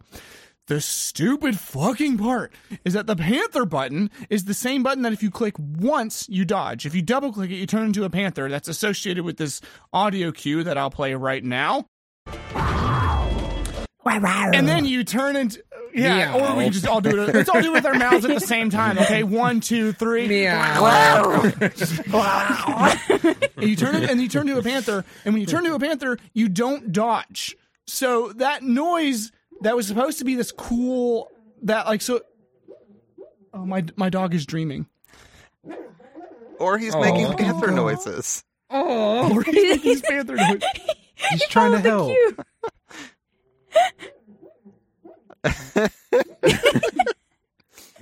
You should just play that as the audio cue when you're. Just that's the panther noise.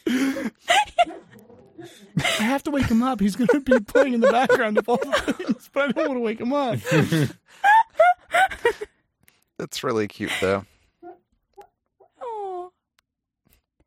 Oh. Hold on. I wish my dog was adorable like that when he barks. My dog's like, there's like a squirrel outside. God damn it. Get it. Oh.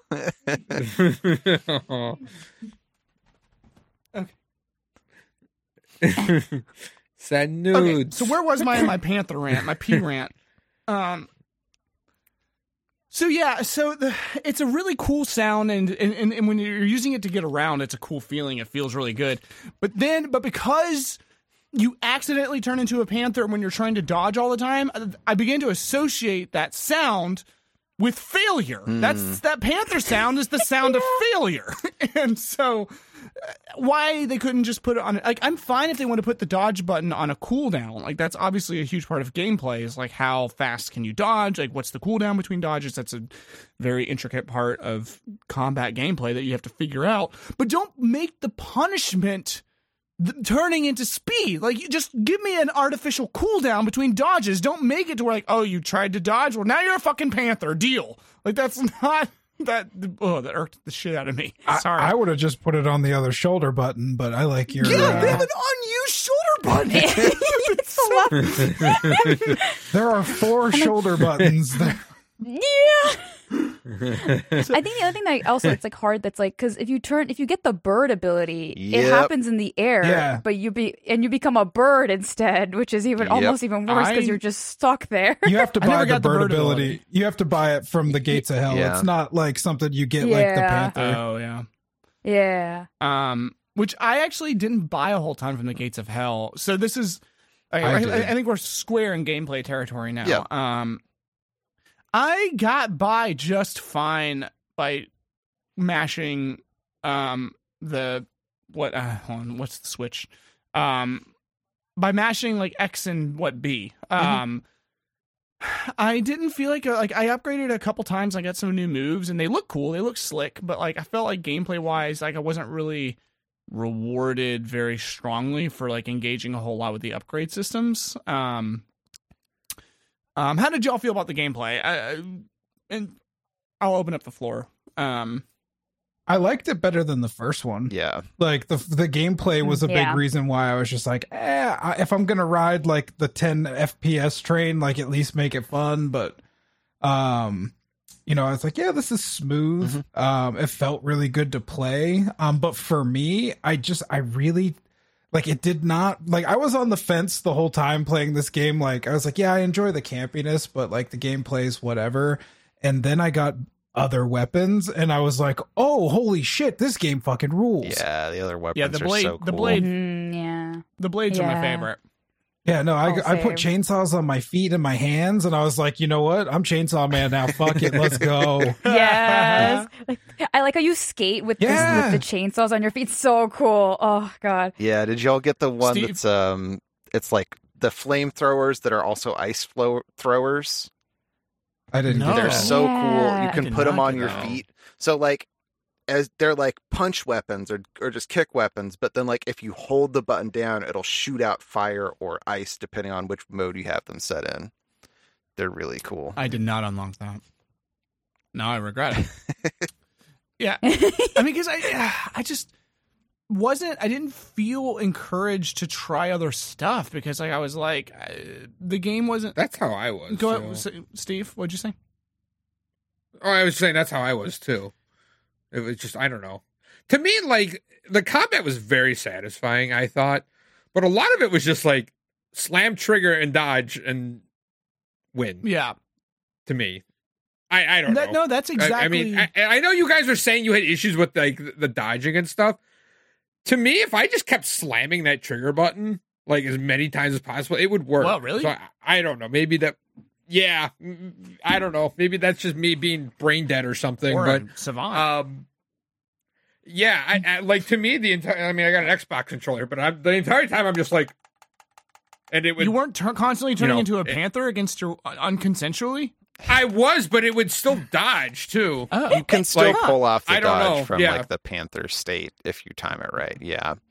Yeah, Oh. yeah. And- So like it would still like work for me. So I mean, a lot of the time I was just slamming that trigger, which was very satisfying. The witch time thing was really the cool. witch I time thought. was Yeah. really great. You mix Yeah. those up with like the big fist punches and like the big kicks and everything. It's really cool and satisfying. But like I said, a lot of the time I'm just sitting there just like, and it was working. So I wasn't really encouraged to try other weapons, which I guess I could have. But it's, you know, when you play the first game and it's just like kind of, you know, like you said, there's frustrating parts in that game where it's just like, ugh. And then you're playing the second one and things are working way better. It's just kind of like, well, I don't want to trust my luck with something else here. I'm just going to keep cruising with what's Don't working. mess with success. So, yeah, that's kind of my thoughts with the gameplay. Like I said, very satisfying. I enjoyed it a lot. But, you know, a lot of it just kind of felt like slam So trigger and I win. will say To me, this, and at especially like depending on the difficulty you play on. Like I normally play on just the normal one because I just want to have fun. But like this is a game what I that do. is easy to play, difficult to master. So like especially if you're playing on normal, it's very forgiving. You can absolutely get through by just button mashing and having fun. But like there are people who go so crazy in this game. It is a game that rewards you if you are willing to put the work into it to like learn new weapons, learn what the combos are to do like the cool moves. There's so much cool stuff you can do. It doesn't force you to, which I kind of think is a good thing. Like, I think it's good that you can get through it with, you know, I think that it's good that you can experience it and like it feels fun and cool stuff is happening, even if you haven't taken the time to get good at it. But that if you want to take the time to get good at it, like, holy shit, you can go crazy, you know?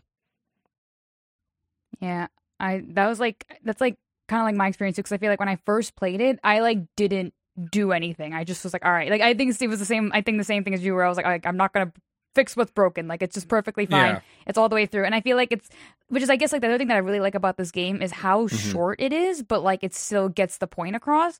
Because like if it's kind of like you start off and you kind of don't really do stuff, but every year that I play it, it's kind of like I learn something new about the combat, or I like try something new. Like I think this is the first time that I played it this year where I actually like tried to use at least a good chunk of the abilities I bought. And like I've noticed that it kind of added a bit more variety when you were doing things sometimes. So, but it's like it's more of something that it's like Rob said, it's like it's only if it's like it's optional, which is nice, as opposed to like you don't have to get these things to kind of make it work. So I kind of like the fact that it's like it's very iterative, and the fact that you can come back to it and get better ranks and stuff just by getting more stuff and like trying new things. Yeah. As opposed to like, all right, like it's one and done type thing, and then you just don't leave it alone for the rest of your life type thing. So I kind of like that. They definitely add the element of replayability with Mhm. like the rankings and the different items and stuff like that. Am I thinking of? Maybe I'm thinking of one, but they have like the different costumes from They like the both have Nintendo that, yeah. characters. Mhm. They what? Oh, they both do. Yeah. Okay, like you could be like Samus. What? You could be Star Fox. Link. Yeah, you Yeah. I fucking missed Yeah. all this shit. You can get a chain Oh, I chomp, missed right? that one, but Yeah. yeah, I think I might have just only seen it in one then, because I think one. I know one had alternate Link, costumes, but Samus, Peach. It is in and both. Daisy? It's something that they added when like Nintendo got the see no exclusivity Star rights Fox, to though. Bayonetta 2. When they reported one, they added the Nintendo costumes into that as well. They are also into, you have to buy, I think it's called the Super Mirror. And I think there might actually be a Super Mirror Oh. 1 and 2 with different costumes on them that you can buy. But then if you buy those, like, yeah, you can get some fun kind of classic Nintendo costumes. I think there's even a Chain Chomp one. No, the Chain Chomp is an Yeah, item. there was a chain. Yeah, Yeah. you had to go weapon, right? Oh, Where you were like, really? oh, no, yeah. But Figgy, you know, like when like she does like the big move and like the fist comes Yeah, out of the yeah, portal or whatever. Like if you're like in the Peach costume, that fist is like Bowser's. oh, that's fist. I did amazing. not know That's- that. That's cute. Yeah, it's That's cool. so It's good. I interesting. love that. I'm looking him up. And then like I was playing around with the Samus one a I feel little bit stupid too. because I bought them and couldn't figure out how to make them work. Some of the menus for like Oh, really? fighting that Uh-huh. stuff is a little unintuitive. I think in 2 I didn't use them, but I'm pretty sure in 1 I just because what I did was like I feel like I should try these costumes out, so I would load into like a level and just do like the beginning fight with them, and then I would load back out and just like switch to the next costume just to see like what was different about it. Seeing these costumes, I'm looking at them now Mhm. because I missed them. Like seeing like Link and Peach on Bayonetta's body is just further emphasize these costumes I'm very familiar with Mhm. are just further emphasizing how ridiculous her like proportions are. Like I already know they're ridiculous, but then when you see like this is what a Link costume looks like on Bayonetta, you're like that's not a human body. That's anyway, like particularly anyway. I missed this feature entirely. This is great. But yeah, so talking about the gameplay, I think a big driver of how much you engage with this gameplay is dependent on what you like in video games, like what drives you in video games in general. For sure. So I am not someone that's driven by scores. I am not someone that cares about getting a high score in a video game typically. Unless it's a game that really, actually Vampire Survivor is a game that is an exception to that rule because that game, but even in Vampire Survivor, I don't care so much about the score as much as I am like getting the upgrades because the gameplay itself is so engaging. Elden Ring, or again, we bring these games up all the time, but I think that's fair because these games are super formative to the conversation of video games these days. A lot of the FromSoft games, if I get an upgrade or if I get a new ability, it's inherently exciting because the feeling of like this is going to give me an edge in future fights. This is going to make these boss fights easier. It's going to make me feel more powerful. And this game, while everything, I think the gameplay feels really satisfying because they did a really great job of making things feel smooth and sleek and sexy, and it's really satisfying when you get these big hits, and then when you get when you get Witch Time, and you get these big Umbran attacks, and you get the climaxes or whatever attacks, and or the torture attacks, the BDSM attacks essentially. It all feels very satisfying, but then when you strip that away, the underlying gameplay feels like really, really, I mean, for lack of a better word, easy. And again, I'm not one of these like, we'll get good gamers to where games like need to be difficult. But I just felt like that this game didn't pull me into its systems. I think a good game can have really, like, you can either, a good game pulls you in whatever way to engage in whatever systems it has, whether those systems are really complicated and obtuse or whether they are like very simple.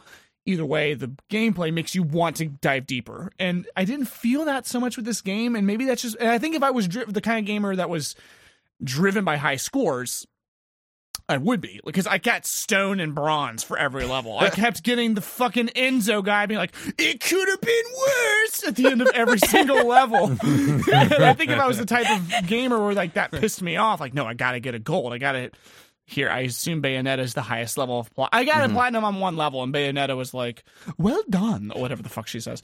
And so like I think if I was someone where that drove me more, the systems would have been more enticing and engaging. But for someone like me, where it's like progress in the game itself or overcoming difficult odds is what drives me forward, I just didn't feel I was like, I'm good. I'll just get health and I'll just keep mashing the B button and I'm beating every boss. Like, if not first try, like second or third try.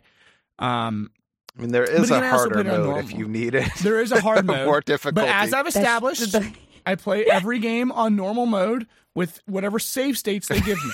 That's the Figgy way, and that's what I do. So again, like I think it may not necessarily be a shortcoming as much as like how you play games will kind of inform how satisfying this game is to you. I think a really amazing game would do both, to where like Vampire Survivors actually is a game that I became addicted to, and wasn't really driven by scores. I was driven by the underlying gameplay. Like every Shiki can identify. Maybe she understands what I'm saying because she's played this game. In Vampire Survivors, every upgrade I wanted so bad because every upgrade makes you feel so powerful or so cool and interesting. And I would look up how to get every upgrade and every character and everything. And in Bayonetta, like, what is there feels really cool and really interesting, but I don't know. Something about the systems didn't make me want more necessarily. I wish I had seen the costumes. That would have been cool to know. But one thing I did like about the gameplay personally is I do like how they one thing that was really cool and is how the gameplay constantly changed. You had your core gameplay of fighting, but then like, oh my gosh, I'm riding a mech suit. Oh my gosh, I'm riding a demon horse through hell. That part was badass. Like, oh, now I'm in a fighter jet. Oh, now I'm playing with two characters. Like, I do like how even if the core gameplay felt a little bit lacking for me, the way they mixed up the different styles was really satisfying, because just when I'm getting bored, there's something new. Yep. And so I do really appreciate that aspect of it. Yeah, I think that's something Platinum's really good at in a lot of their games. What else does Platinum make? I know I looked up what the original developer of Bayonetta made, which is what Zach alluded to with the Resident Evils, the Okami, and those things. But what else does Platinum make? Nier Automata, maybe or the Nier series in general, is a big one they're known for. That's interesting, because that's another game that is beloved that I wanted very, very badly to like and could not click with. And in fact, maybe we should just play it for the podcast, so I'm forced to finish it. I would love to play it for the podcast, I hear it's life-changing if you play it. It's like it has all the hallmarks of something I would like in a video game, of just being like being pretentious and story-driven and all those other things. But they have another Switch exclusive I really liked, Astral Chain. It's a cool one. It's pretty much just Neon Genesis Evangelion, the video game. Like, that's where they're just really like, yeah, this is our source. We don't care. You'll like it. If you like Astral Chain, I will say this: the combat in Bayonetta 3 takes a lot of elements from the combat in Astral Chain. So they clearly learned a lot of lessons from Astral Chain when they were making the third Bayonetta. That's good to know. I have no opinion on Astral Chain, but Zach, I mean, hopefully you'll. Yeah, I haven't played Bayonetta 3 yet. I'm waiting for a sale. Sure. Yeah, that's fair. I still have God of War in the plastic. That's how. Yeah. No, I know. Time sucks. I hate time. It's awful. I'm still getting through God of War. But anyway, that's depressing. So, any other thoughts on gameplay? I guess one, it has a really incredible variety both of enemies and of bosses. Which is, I think, a big part of what makes the gameplay really fun and interesting to me, is even if you're not mixing up your moves so much, you're always running into new enemies who are doing different types of things. And I think that part of what's getting good about, or part of getting good at Bayonetta, especially because such an integral mechanic is the precision of the dodge, which is what activates the like witch time slow-mo, is recognizing enemy attacks so that you can dodge with the perfect timing. So like the wide variety of enemies, one just like keeps things fresh. And they're cool to see. But also like for me keeps me on my toes and keeps each area feeling interesting and different because there's different types of things that you're fighting there and you're learning how to fight that thing, especially if you replay that level multiple times. Oh yeah, like I think when I think of that, I think the one enemy I think that like I was like, oh, I have to really like learn this one because I have no idea what to do is the one. I think it's resentment. I think, and like the one where like if it hits you, it turns you into a kid. Yeah, and then like like that one is like completely unexpected. Oh yeah, that was wild. That was really cool. I forgot. about I that. remember thinking was that happened. awesome. I was like, "What am I supposed to do?" Because like apparently, like if you like don't escape when you're like the kid, it just insta kills you, which is like what makes sense. Yeah, yeah. I remember I sat there and I was like, "Oh god!" But like it's interesting because like usually the game is very like like you kind of like beat stuff up, you kind of learn it, and then once you learn it, you kind of do. But I remember when that happened, I was like, "Oh god, what am I going to do now? I can't do anything." So like, what am I supposed to do now?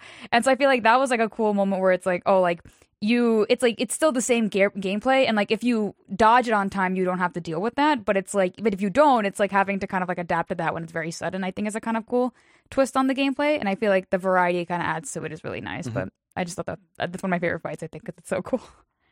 Yeah, that was awesome. Yeah, kudos to them. So many creative ideas in the gameplay in this game. I just wish I wish the core gameplay resonated more with me, because if the core gameplay was something that I was like stoked to play, to do all those extra features, like turning into a kid, that's why I totally forgot about that. Because then when that happened, I was like, what? That's nuts. And then like, but so Rob, I'm going to push back a little bit on the enemy variety thing, because I feel like the enemy variety is largely aesthetic, which the aesthetics, very cool. I absolutely agree that there's all of these different looking enemies, but I feel like that I dealt with everything the same way. I just felt like no matter what they looked like, I'm like, all right, I'm going to mash X. I'm going to mash X and dodge. Here we go. I mean, if you're just mashing X and dodging, yeah, sure. But I guess what I'm saying is like, as you get into higher difficulties of the game, that strategy is not going to work anymore. Fair enough. So like if you play it on higher difficulties, you are going to have to learn those enemies.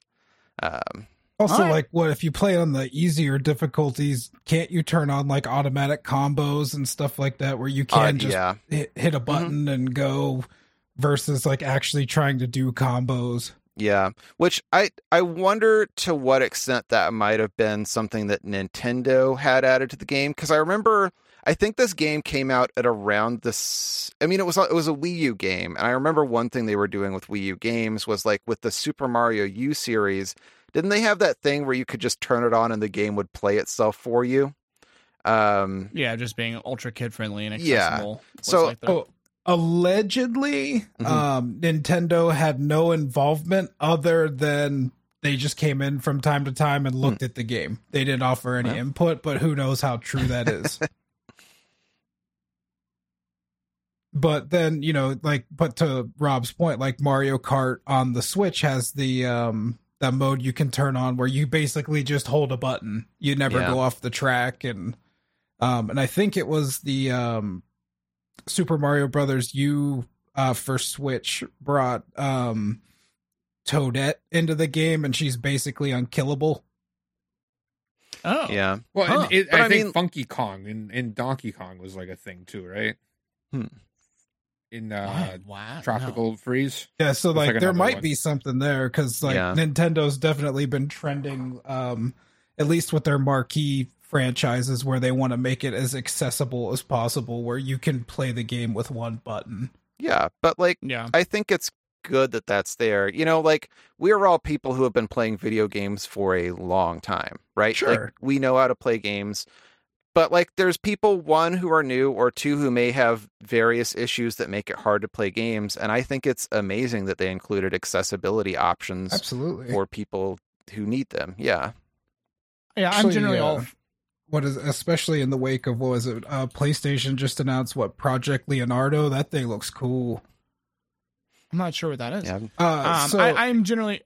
It's just it's an accessibility controller, like for people that can't hold a controller. Like it's basically their version of what Microsoft did, but like taken to a level that I don't think anybody has. Like, I mean, like it's insane how cool this thing is. Oh, I'm looking at it now. That's awesome.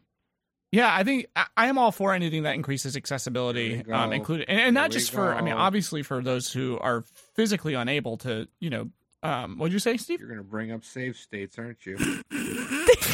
No. Yes, you are. I fucking know it. I fucking know where this is Save going. states or accessibility in 2023, Big E. That's right.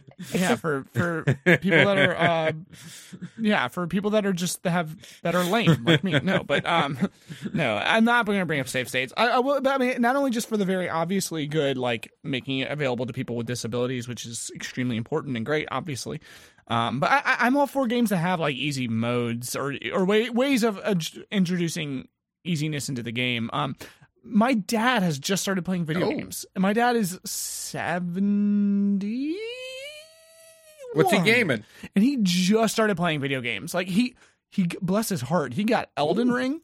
And he is starting to play Elden Ring, and I don't know. So I just think anything that makes games accessible. Get him to stream it. I want to watch this. That would be no. If he came to my home, actually, that'd be a fun stream, a dad stream. Anyway, we're getting way off the topic. So any other thoughts on the gameplay? In any way, be it difficulty, be it I have a question. I have one. What's up? I saw the main menu. There's like a 2-player co-op. Yeah. There is. Mm-hmm. What is that? Oh. Mm-hmm. Cheeky and I played some of that to try it out. Did you? So that we could talk about it for the podcast. Yeah. Mm-hmm. Shoot, talk about it, because it. I didn't even notice.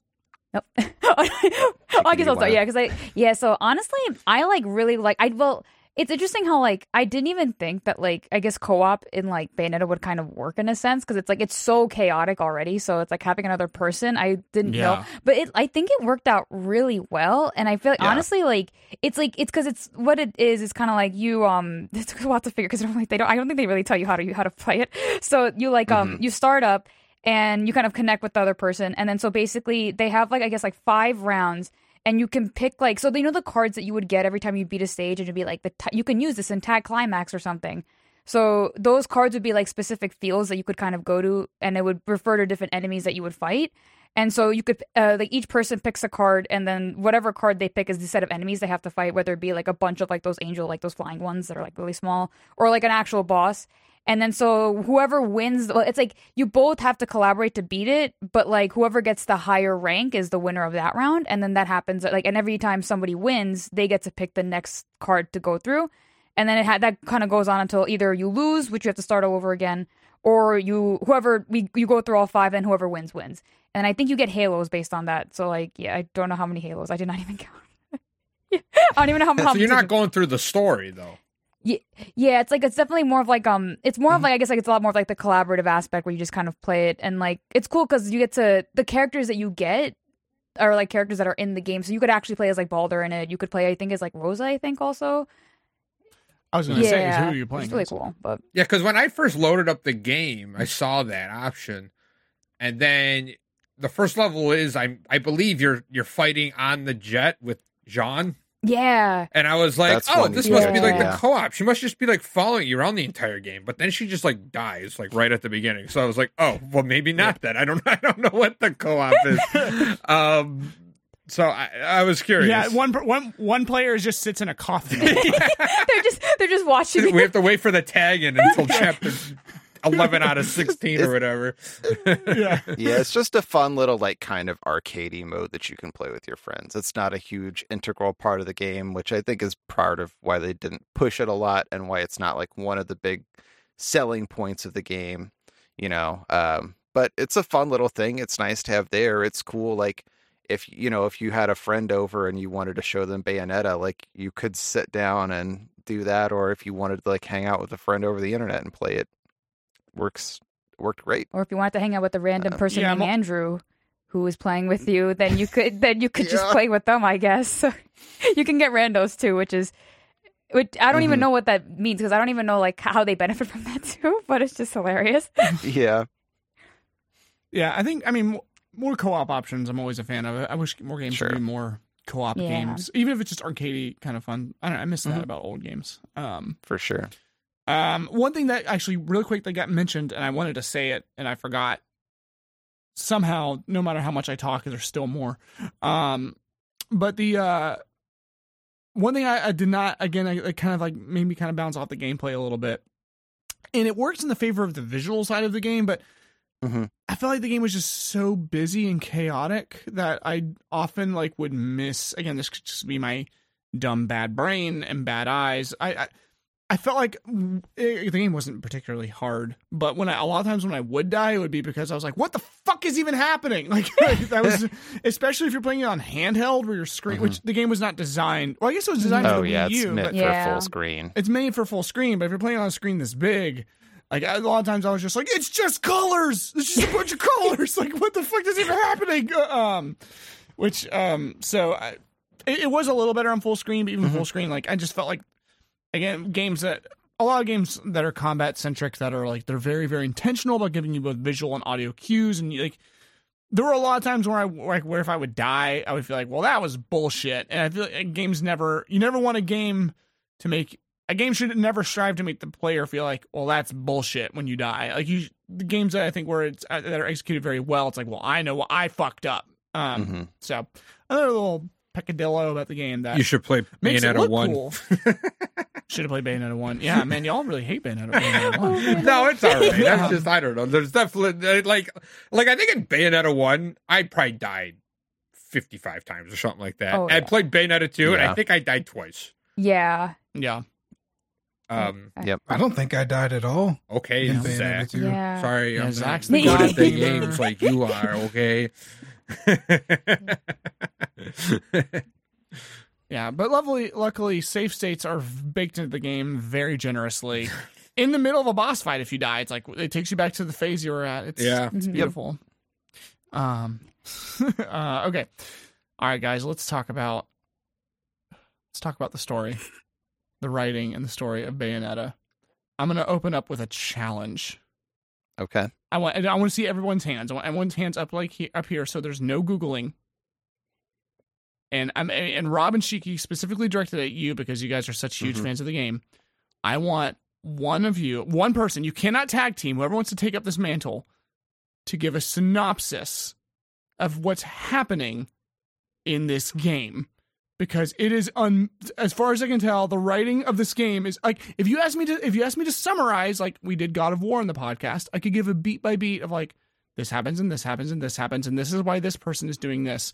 I want someone to summarize this game for me because this game makes no fucking sense. I'm going to come out and say it. I want someone. I'm challenging one of the fans to be like to give a concise, sensical summarization of what this game what happens in this game. I will say I am so glad I played 1 before going into 2. Okay, maybe that's it. I did not play 1 because if I would have just jumped right into 2, I would have been like, "What am I doing?" I have not played 1, so maybe that would give more context, but I would argue that the series of events that happens just doesn't make much sense, and that characters just show up, and shit happens, and there's no explanation, it just doesn't make sense. So I want...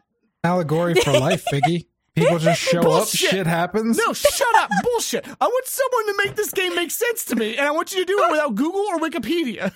I'm glad I played 1. However, I will say I felt the exact same way about playing 1. All right. I'm looking at Shiki or Rob. At least 2 is like, it's kind of like a continuation from the things I didn't know what was happening. Just the way you would, and just the way you would a movie. Oh, this is what happens in Star Wars. Just whatever. Just the way you would summarize a plot. Summarize the plot of Bayonetta. One of you go. Whoever wants to do it. Shiki, do you want this or do you want me to take this? I was going to ask you the exact same question. I think you can take it, and then if Figgy's not, Figgy said no tag team. No tag team. But if I'm dead, is that tag teaming? If I just die and you take how over. How quickly do you want them to do this? That's true. How detailed? Okay. Yeah. No, Okay. I mean just whatever you Okay. can, whatever you can. Like if this is so clear to you that you can get too deep into it, that's great because I feel like this is like too, just too obfuscated to make any sense. Rob, you can go. Okay. So the game opens. It's Christmas in New York. Bayonetta and Jean are shopping. Angels attack them, and one of the demons that Jean summons goes out of control, and she dies. When that's how Umbral she witches, When Okay. Umbral witches die, their souls get dragged to hell as a part of the contract that they have with the demons that they summon. But Rodin, who is their like hookup for everything, can keep Jean in suspended animation, and Bayonetta can attempt to go into the depths of hell to rescue her. Enzo, the forget about it guy, knows of a place called Noatun where there is a mountain called Fimbulventer that they can climb to the top of and then go to a gate to hell there. So they go to Noatun, and whilst there, run into a weird, very annoying child. Yeah, little one. Oh my gosh, fucking Who Bayonetta teams up with while they go to the portal because he seems to have something, although he doesn't make it clear what, but he has some reason that he needs to get there. They get almost to the top of Fimbulventer when an angel attacks them, and they get knocked all the way back down, but somehow manage to open a portal into hell anyways. That part is a little bit unclear to me. Bayonetta ventures through hell and meets Allerain, who is like one of the very powerful... Allerain, she's the like flower demon that you fight there. At the end, you remember the one that who also at the poses? end of Inferno. Yes. Okay. Yeah. Yeah. So yeah, that's Allerain. She is keeping Jean's soul because she wants the power from it. Bayonetta defeats Allerain, freeing Jean, and meaning that Jean will be okay. No. You've skipped a lot. I want to know what the Lumen guy was. I want to know what the Lumen's boss who dresses in a soft cube is. I want to know. I want to know. There's time travel involved. Someone is Bayonetta's dad. That Bayonetta's mom shows up at some point. I want to know what's happening in this game. You just skipped 8 chapters. You just went. So there's Christmas. John dies. Okay. She ends up. She saves John. I want to know You what's asked for happening. a synopsis. You didn't ask him to break down everything scene by scene. He skips Plot 8 line. chapters. There is another plot line that is woven into it, so I followed that one plot line through. Now, when Bayonetta runs into the annoying child, and he starts coming with her, you like cut to that scene of Weird Triangle Man, who directs Baldur, which is the name of the Lumen Sage, and tells him that he can get revenge for something. Yeah, for something. So he goes to Noatun. Baldur is trying to get to Bayonetta because Triangle Man wants what she has, which is the red jewel that's here, which is one of the 2 eyes of the world, which are powerful gems that are related to Inferno and Paradiso, and also related to like human free will somehow. I'm doing the best I can here. No, I know you're doing great. You're doing way better than I thought you were going to. Okay. So Baldur, while Bayonetta and the annoying kid, what was his? Oh, it's Loki. Loki are like head of the mountain. They repeatedly run into Baldur, who fights with them. Right. And when Bayonetta is in hell fighting Allerain, Loki is on his own and runs into Baldur. And hey, what's the fringe guy with fringe boots who just shows up and swings in from time to time? Who just that is Luca, yes. What's his deal? He's a journalist. He's in the first game. Sometimes, and sometimes he's not. He's in the first game. He's he's in the first game. He is a reporter. In the first game, he's following a reporter. He's dressed like a cowboy with fringe boots, and he swings on all ropes. the reporters dressed like cowboys. That's true. That's the sign of a reporter in this world. Is they're wrangling news. They're wrangling truth. Yeah, in the first game, he thought for most of the game that Bayonetta had killed his father, and then it's revealed at the end that it was just the angels that he couldn't see that had killed his father. Natch. So he'd been hunting Bayonetta for the whole first game, Okay. but then All they right, so he's from the become first friends game. over the course of that. And yeah, he's from the first game. He's just here because there's some weird shit going on, and the plot contrived for him to show up in Noaton. Sure. Because there's a story to pursue. It's fair. Oh God. Okay. So, all right, I'm gonna do the best I can from It's here. okay. You can stop at any time. Because now you do have to start getting to the time travel parts. Yeah. Okay. So, This game is also 6 hours long for the listener, or 8 hours long. Like, all 16, of this but is yeah. crammed into okay. mm-hmm. There's a lot going on. But yeah, so like the points where you go back in the past, I don't really understand how those get initiated or why. Although portals to the past were a part in the first game too, so they may just be a thing that exists in the Bayonetta universe. But when you go back to the past, you run into Rosa, which is Bayonetta's mother, and you are living through... Mummy. You were living through one of the big wars between the Lumen Sages and the Umbral Witches that eventually ended up destroying both of them, which is why Bayonetta and Jean are the last two Umbral Witches and why Baldur is the last one Lumen Sage. Okay. Although the earlier games had stated, if I recall correctly, that there are none Lumen Sages left. Gotcha. Did the but earlier games turns out explain there why was one. why they're fighting each other? Again, I don't want to get too far in the weeds. I'm just curious if this is explained. That's all I want to know. Does it explain why they're fighting each other? In the earlier games, the Lumen Sages and the Umbral Witches, for most of history, had kind of an understanding. They were the different sides of the coin and needed to work in harmony to keep balance. But at some point in time, a specific point in time, which is Bayonetta's birth, the clans fall into a state of disharmony because Bayonetta is the daughter of an Umbran witch and the daughter of a Lumen Sage, which is Baldur. The guy who's been hunting her this whole time. And they are not supposed to intermingle in that way, which creates this war that eventually destroys the two clans as the now uncontrolled powers of Inferno and Paradiso continually battle each other in the middle realm that I don't remember the name of. Midgard? Purgatorio. Sure. Oh, that's Purgatorio. Yes. Oh, yeah. Wrong. This game pulls very liberally from a lot of different mythologies, so I guessed the wrong one. Yeah, so sorry. Christian, Dante mythology. So Purgatorio. Yes. But yeah, so Purgatorio is kind of sustained by those two eyes of the world, which is what had granted the two clans their powers.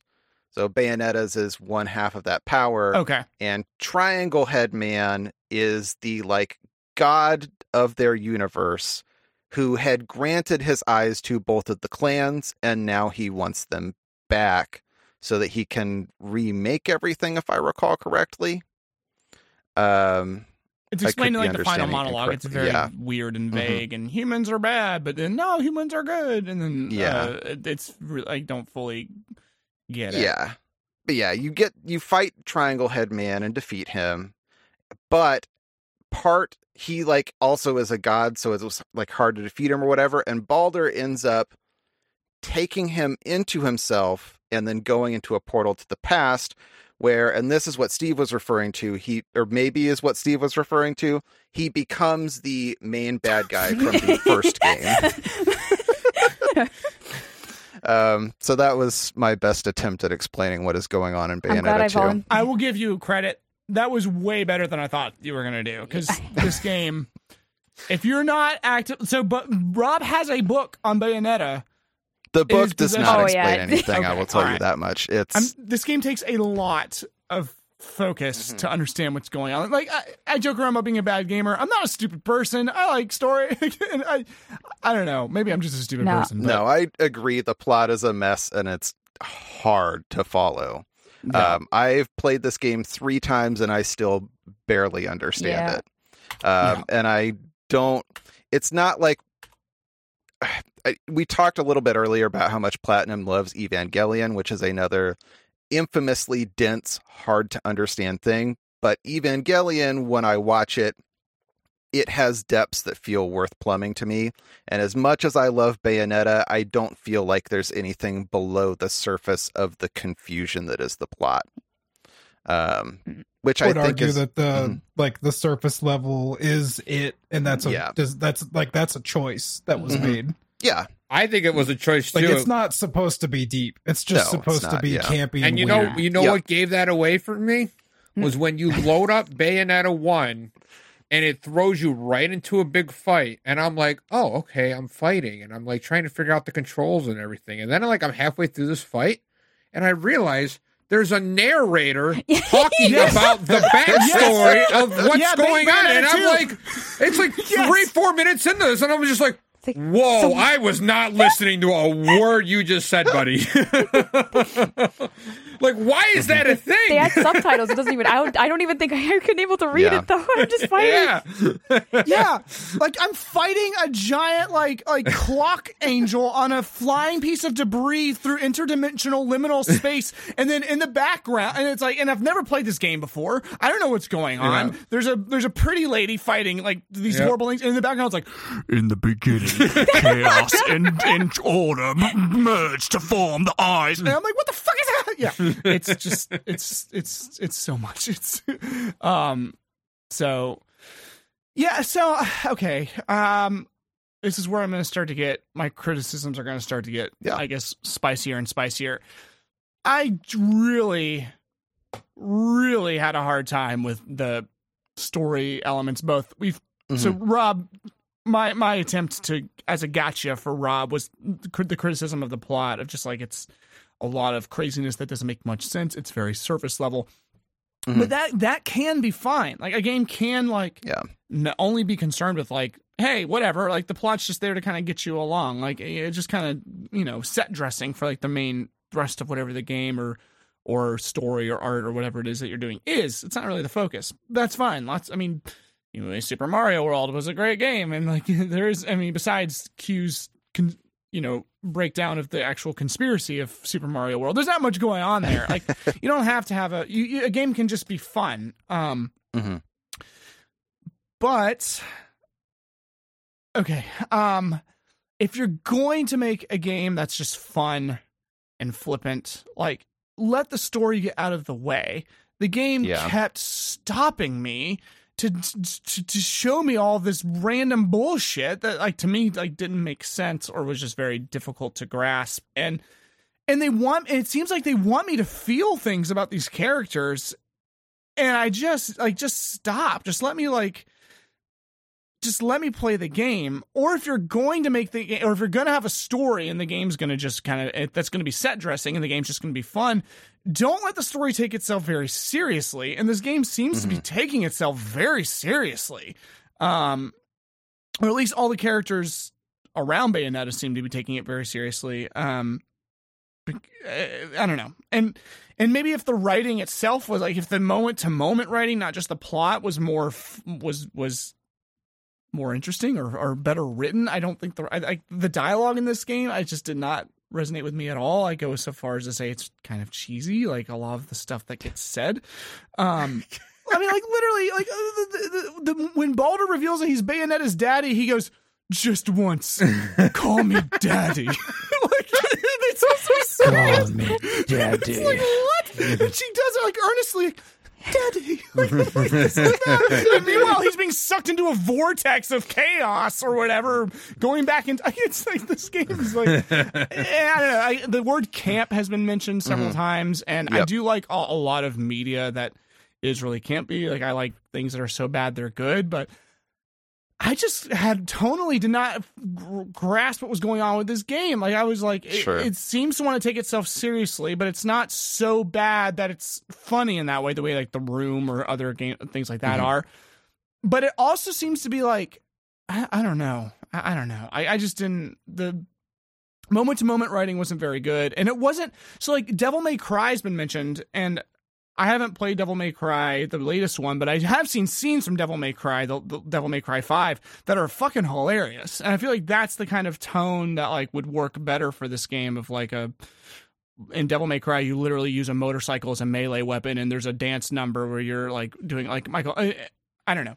Tonally, this game seemed very confusing. And Bayonetta as a protagonist didn't seem to fucking care. Like, I don't care about the stakes in this game because Bayonetta never seems challenged. Like, every enemy she comes across is like, oh, let's have a darling. Let's get this over with because I got someone to be. Like, she's never like, she never fucking cares about what's happening. She has a Christmas party to get to. That's like underlying plot point. Were you not paying attention? And yeah, and so like she's got to get Jean so they could go to the Christmas party. I'll say. All right, I'm sorry. I've been on the attack for a while. I'll calm down. Someone else can. It's at least explain why she's kind of like, look, hurry it up. I got places to go. Like they mentioned, she's like, you better not make me late for my party, darling. Yeah, and I think if there was that, so it's like, okay, either be funny, either be ridiculous and over the top, or take yourself seriously, but this weird middle ground where it's like, I don't know, like, I don't care about the stakes of the game. The game isn't really making me laugh very often. And Bayonetta doesn't seem to fucking care. I don't know. Like, I was really confused with this game. I'm sorry. I'll get off the attack. I'll let a defender rise up and champion the game because I've been going off. I'm sorry. I will. Go ahead, please. I probably will say, I feel like it's interesting because, like, for me with like Bayonetta, it's like weird because I guess like, you know, I'm gonna put it up. Like I played the first game, so like, I have like I guess a little bit of that. So I guess, but from a standalone point, it's like of just playing Bayonetta 2. I think it's kind of like interesting how like it's like for me Bayonetta, even though it's like outwardly a lot of times she didn't seem to care, there were like little small moments for me that she kind of felt like she did care, and it's like there are a lot. I feel like it's interesting because I feel like one of them is it's the part where I think she's like fighting all around the flower demon, you know, and she's trying to get like and there's that part where like I think she beats her, and it's very like it's a very interesting like thing that she kind of does where she like it's like, you know, like John's soul is just sitting there, right, and she should save her soul, but like instead of doing that first, she kind of like she tries to like kind of finish Elrond off at that point, and then Rodin's like, hold up 1 second, I think you should go like save Jean first. And I feel like that was a really interesting moment where it's like, oh, like for one specific moment it was like it kind of like she let her like a specific like she kind of let that logic kind of go away for a second, just for specifically for like that anger of like, oh, like her not being there.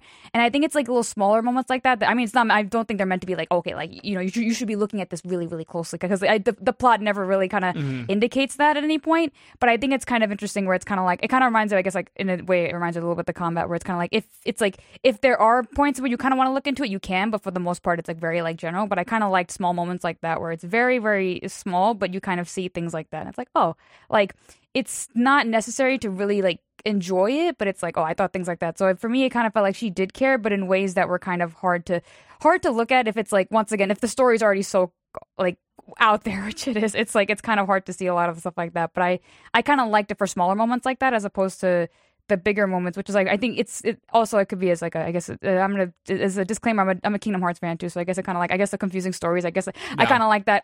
Well, it's good that you bring that up. It's kind of good because it reminded me of that concept. It's interesting where like Elden Ring, I was just gonna say this, but Bayonetta kind of feels like a really weird in between of like the way Elden Ring tells a story and like Kingdom Hearts tells a story, where like Elden Ring doesn't really have a specific way of telling a story other than like specifically the lore, but that makes it really fascinating, and the fact that you kind of want to know more and more about the lore. And like it's kind of very like subtle the way it tells it, versus like Kingdom Hearts, which kind of tells you a lot and almost too much, but like it's really complicated, and they're both really complicated.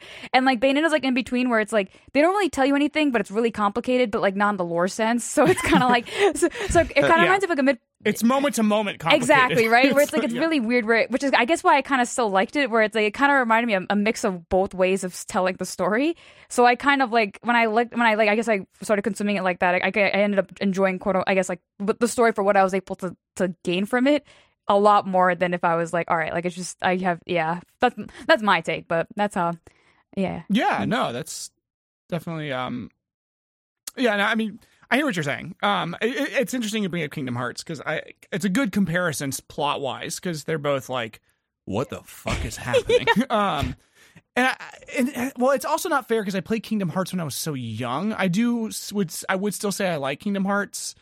I don't know if I played Kingdom Hearts fresh, having never played it as now. If I would probably have similar complaints. I would give Kingdom Hearts a pass because it resonated with me when I was a kid, when I wasn't as analytical and broken inside.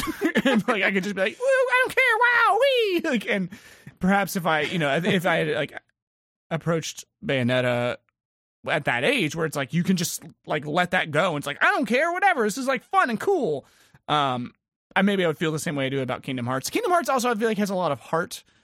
No pun intended. Mm-hmm. Arguably too much heart. I don't know. This isn't a Kingdom Hearts episode, but it gets so. Oh, it has a ton of heart. Yeah, it's nothing but heart. It's nothing but all these big teenager emotions and stuff. And Bayonetta doesn't have that. Instead, it has a flippant I don't give a shit protagonist who it doesn't have that to draw you in either. But they are very similar in that way. Maybe if I had played them at a similar age, I would have it would have hit me a little bit better or different. Rob, what were you going to say about the? So I do actually kind of want to push back some against the idea that Bayonetta doesn't give a shit, because I understand why you feel that way, but I think I would use a word more like nonchalance. Yeah, sure. Bayonetta 3 or Bayonetta is an incredible. She is arguably one of the most powerful people in the entire universe, if not maybe the most powerful person in the entire universe.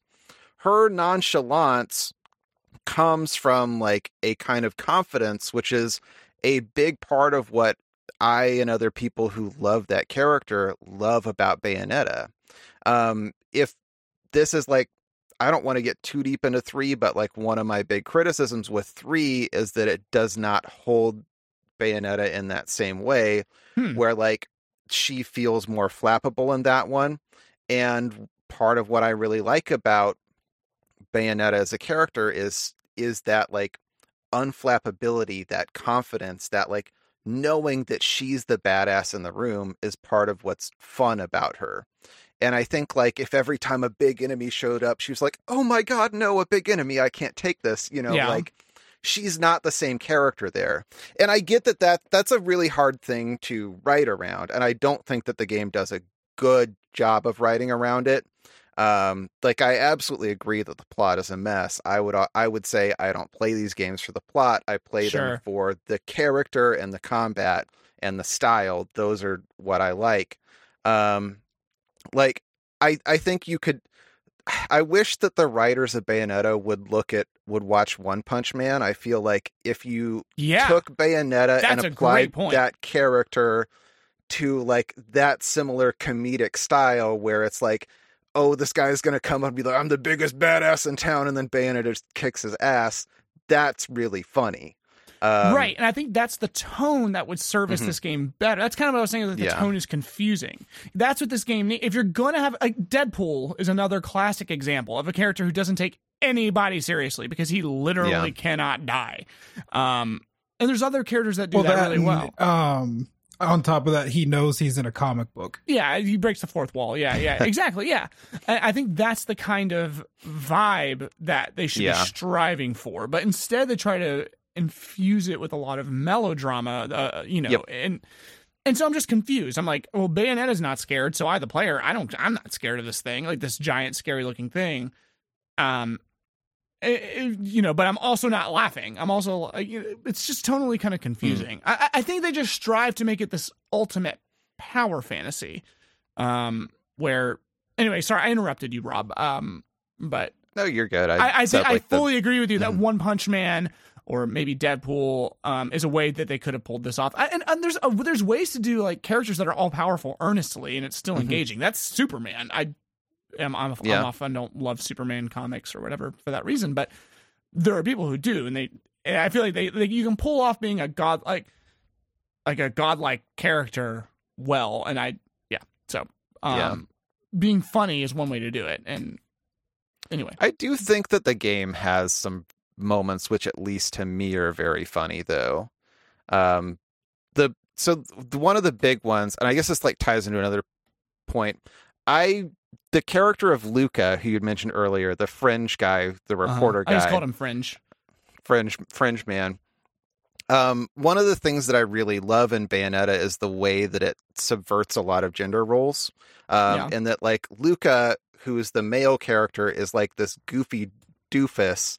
And like, I think a lot of games with a female lead would like give that like masculine love interest, like some moment to be masculine or whatever.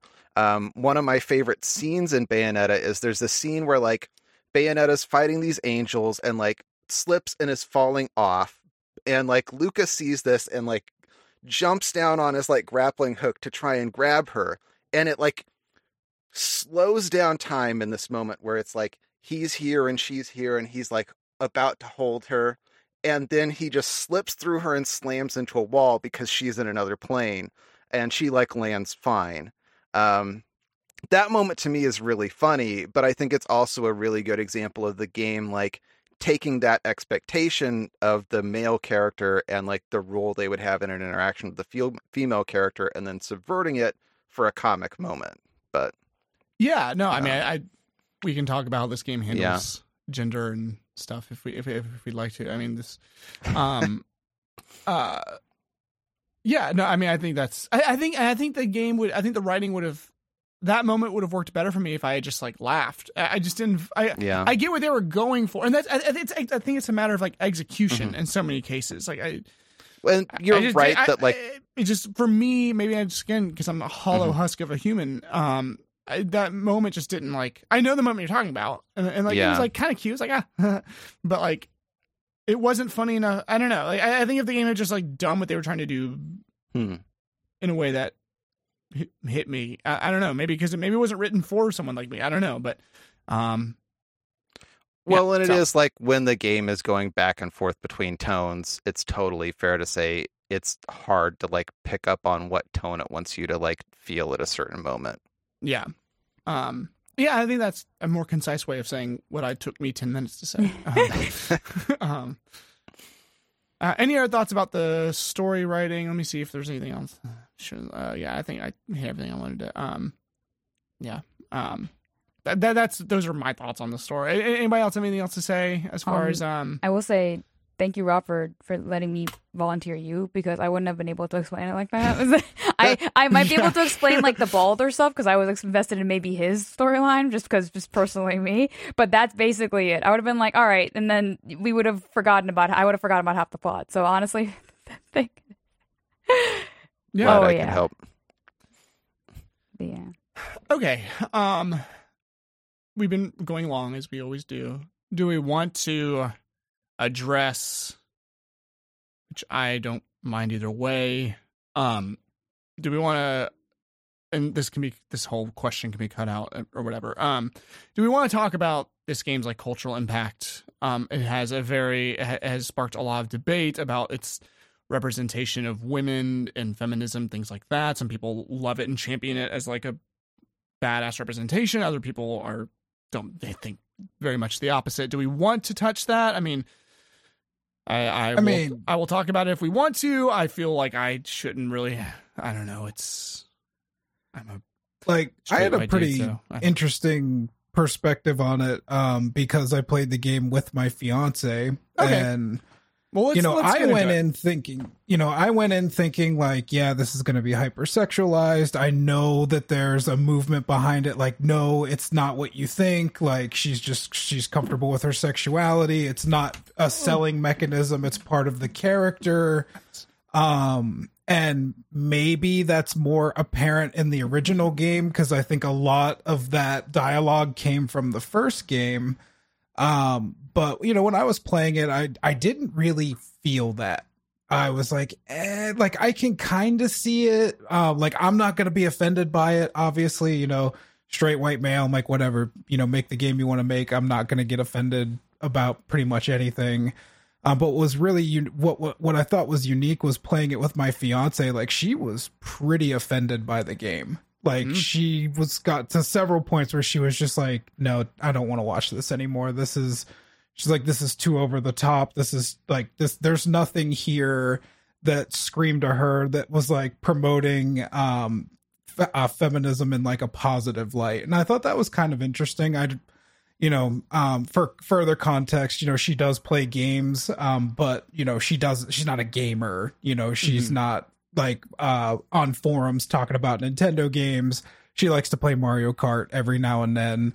But she was just sitting there and was just kind of like, yeah, I don't see, like, she would hear the arguments and she's just like, I'm not seeing that in this is just over the top. And she's like, it's not a bad thing. She's like, but she was pretty much just like, just call it what it is, like, don't try to dress it up. Like, this is supposed to be campy, ridiculous, and over the top, but don't try to dress it up like, don't try to spin a narrative that she's like, this was made by men. Like, how are you going to tell a female story when it's made by men? Like, that was basically her takeaway at the end of it. Sure. Yeah. Yeah. So what are some other thoughts? Yeah. So I kind of agree. I'll save my thoughts for a little bit. I want to hear, I know that Rob and probably Shiki and Steve, I don't know about what your thoughts are. Steve's just like, wasn't the character designed? I know there's going to be a dissenting opinion on that. And I do. I just want to ask: wasn't the character designed by a female? It was. Or am I totally yes, wrong? It was. The game was made by a man who has some very problematic comments on women. But the actual character design was a female. Yeah. Okay. I honestly, I have nothing to say. I am a white male that is straight, and I just, that's yeah. I this is not my conversation. So. I think that's a fair take. Yeah. So Shiki or Rob, if one of you wants to provide your perspective, I think that would be valuable. Yeah. I have things to say if you want me to go, Shiki, if you want to go. You can go first. Okay. So, like, I don't think Bayonetta makes a secret of the fact that there is a fan service component to it. The third game, literally one of their marketing elements, which I think is kind of cringy, was the, like, naive angel mode where, like, you could, if your parents were around, was like their pitch, you could turn on naive angel mode where it then, like, censors the game. So, like, it's not hiding the fact that it's fan servicey. What I think it does, though, is that it handles fan service in a different way than a lot of games do.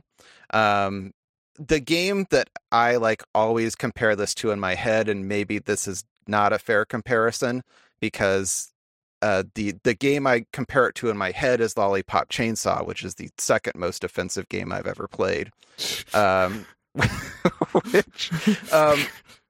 But I think Lollipop Chainsaw to me is an exemplar of a lot of things that you see in the game industry, where the way that it handles female characters is they don't choose when to be sexy. The camera chooses when they're going to be sexy. Oh, I know this series. I've watched a video about this. Yes, sorry. Go.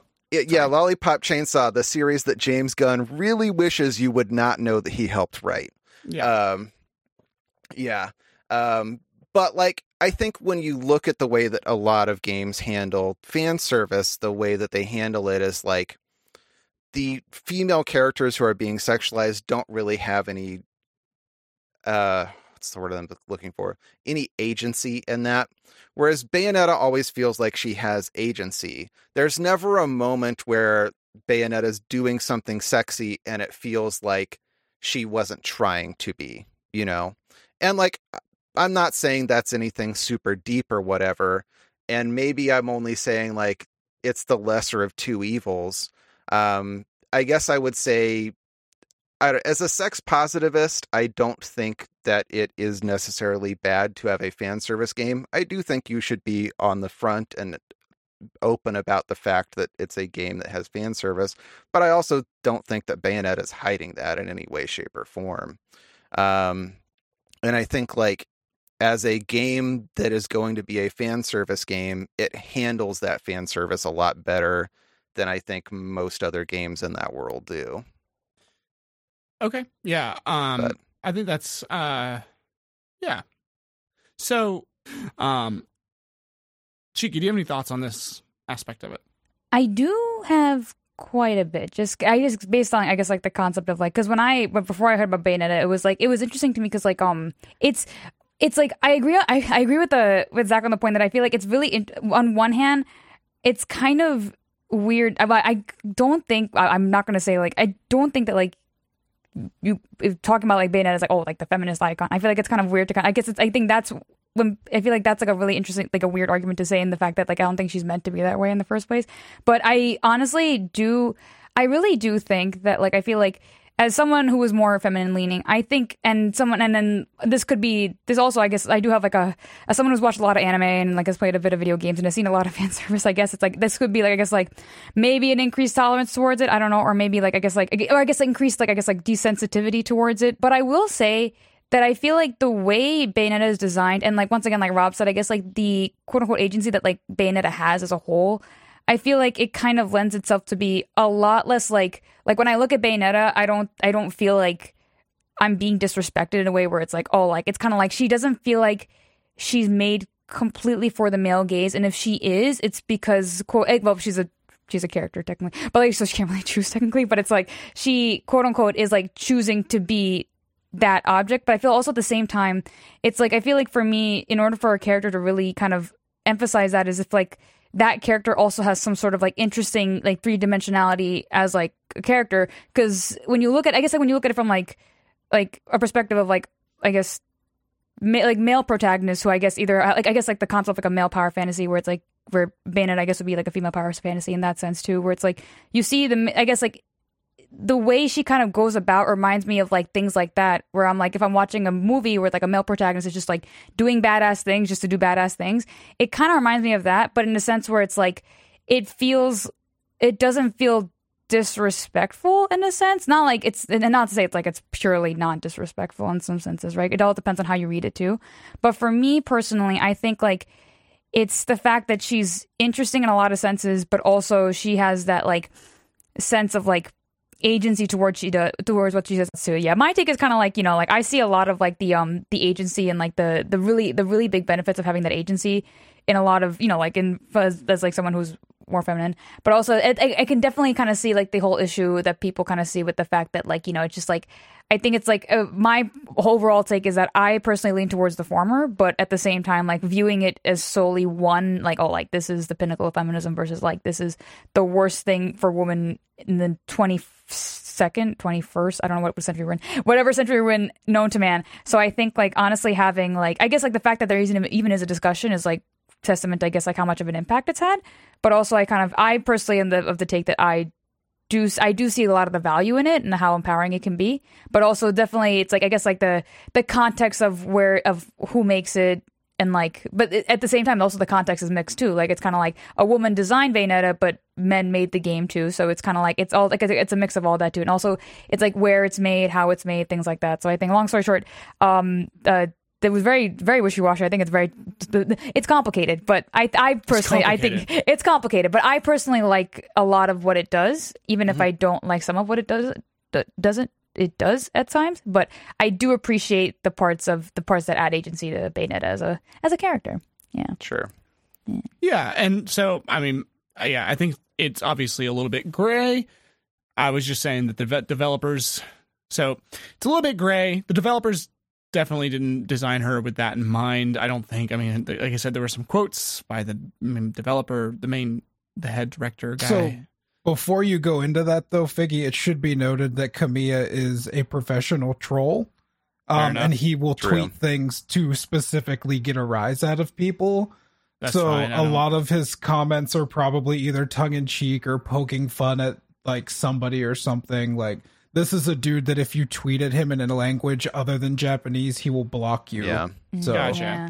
Okay, well, that just kind of continues to emphasize that he's a dick. That doesn't make him come out in a better light, but yeah, okay, that's fine. Yeah. I also kind of heard that like he kind of, it's like, I guess like this probably is no excuse for what he does now, but I guess it's kind of like particularly if he's being a dick, but like I guess like I have heard that like previously on his times on Twitter it actually hasn't been like nearly as like he hasn't been nearly as trolly, but like it definitely is like I guess the toll that Twitter and being on social media kind of takes on someone, where they're kind of, especially being in a public, like I guess like that just being like and I guess from what I heard, a lot of the reason why he even if you tweet him in English, he'll just block you immediately, is because of the comments that he got of people who were like American, well, not American, I guess Western, who speak English, and I guess like would be pretty like say some pretty nasty stuff to him, things. and yeah, so it's kind of like, so I guess it's all that, but at the same time, it's like when you're kind of saying stuff, it's like it's more of the fact that you're kind of saying it. So yeah, but it's I guess okay. I don't know like how much in evaluating this you want to factor in what like the fan culture around Bayonetta is, but I'm a part of like a lot of video game and anime subreddits, and the Bayonetta subreddit is actually one of the least like sexualized subreddits when I look at it. Like people post Bayonetta fan art, but it's honestly a lot more tasteful most of the time than a lot of anime and gaming subreddits. Which I think shout out to the Xenoblade Chronicles subreddit if you want that sweet Rule 34. oh man, Which, like, I guess I would say, I think that speaks to the fact that and for me, this is the same. What I love about Bayonetta has nothing to do with the sexiness of the character. And I think for most people who love her, that's not why you fall in love with her. There's a lot of anime and video game characters out there who are sexy. Bayonetta is one of them too, but there are things that make her stand out to me a lot from a lot of other characters, and I think that the people who fall in love with her as a character, like, we love the badassness of her, the style and elegance of her. I don't know. Yeah, I don't think I think you can talk about like flaws or intentions or whatever of a piece without saying anything about the fans. Like this, I don't think. Yeah, none of my thoughts on Bayonetta's depiction and how it relates to women or feminism or lack thereof is indicative at all of the fans who enjoy her. I definitely don't think you don't need to. I don't think the two need to be conflated. Sure. The only thing that I don't want to say a whole ton about this, just because, straight white guys or whatever, like, whatever, have opinions. Miranda, my wife, played a little bit of it with me as well. She thought it was also just kind of ridiculous that whatever it's worth. I mean, I'm not going to hide behind her, whatever, but like she didn't really get much from it as far as being like a badass feminist thing. Yeah. The parts that kind of, I could see how people could take it that way. She's a powerful woman who's in charge all the time, and and her sexuality is something that often she's in control of, and she uses it as part of her power move set or whatever. And she seems to be loving it, enjoying herself. And if you get something from that, that's great. You can totally get something from that. I don't think it was. I kind of think that the things that kind of make me kind of bounce off of it and not think that I don't see it in that way are, one, the camera is a really big part of this game, and the camera is often taken that she does not have agency over the camera, and the camera straight up just like crotch shots and the straight up just like panning over her in a way that's like feels kind of exploitive and over the top, and I don't know, again, kind of made me just think like it does to me what fan service always does to me. It makes me roll my eyes. I'm like, come on, seriously, like you don't need to do this. Like that's my kind of the way what fan service does to me in general. And then also like I think the badassery of her, I just didn't resonate with her as a character. Like I think if they had, for me personally, if they had succeeded in making her a character where I was like, she's awesome, and she's also this badass woman who's in charge of her sexuality or whatever, like. If they had succeeded in that for me, I think it would, the argument that she's some kind of, that, I think the argument would not fall as flat for me. But as she is, like I kind of alluded to earlier, I was just kind of like not really engrossed by her as a character personally.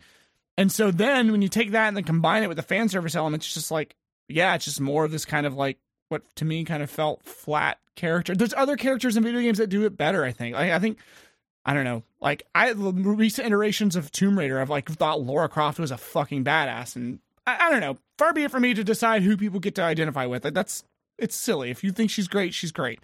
Classier from the last Disco Elysium, actually, there's a whole segment of like where Harry's internal monologue gets overridden because she's sexy and she's powerful and in charge, and she's also nuanced and interesting. And to me, Bayonetta felt. I don't know. I don't want to be too harsh on people who enjoy Bayonetta. I try not to be too harsh on the games we play because there's a lot of fun stuff, cool stuff here. But No, like I'm of the mind, like what you like, there's nothing wrong with it. Like I don't find anything in it to be really all that offensive. you're just calling it just like, yeah, it's just like, this is a game where obviously like one of the core themes is sexuality, and that's okay.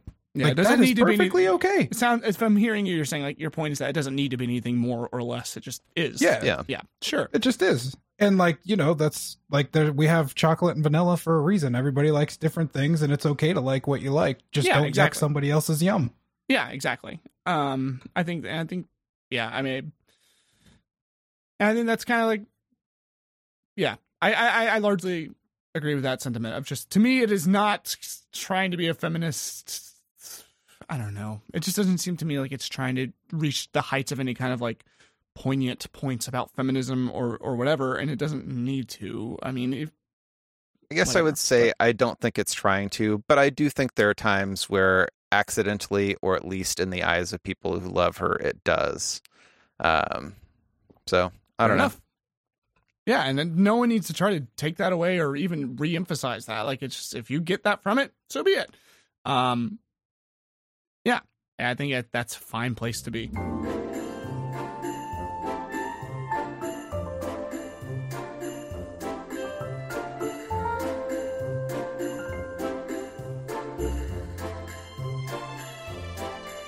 All right, let's determine if this game is worthy of entering into the pantheon of GOAT games.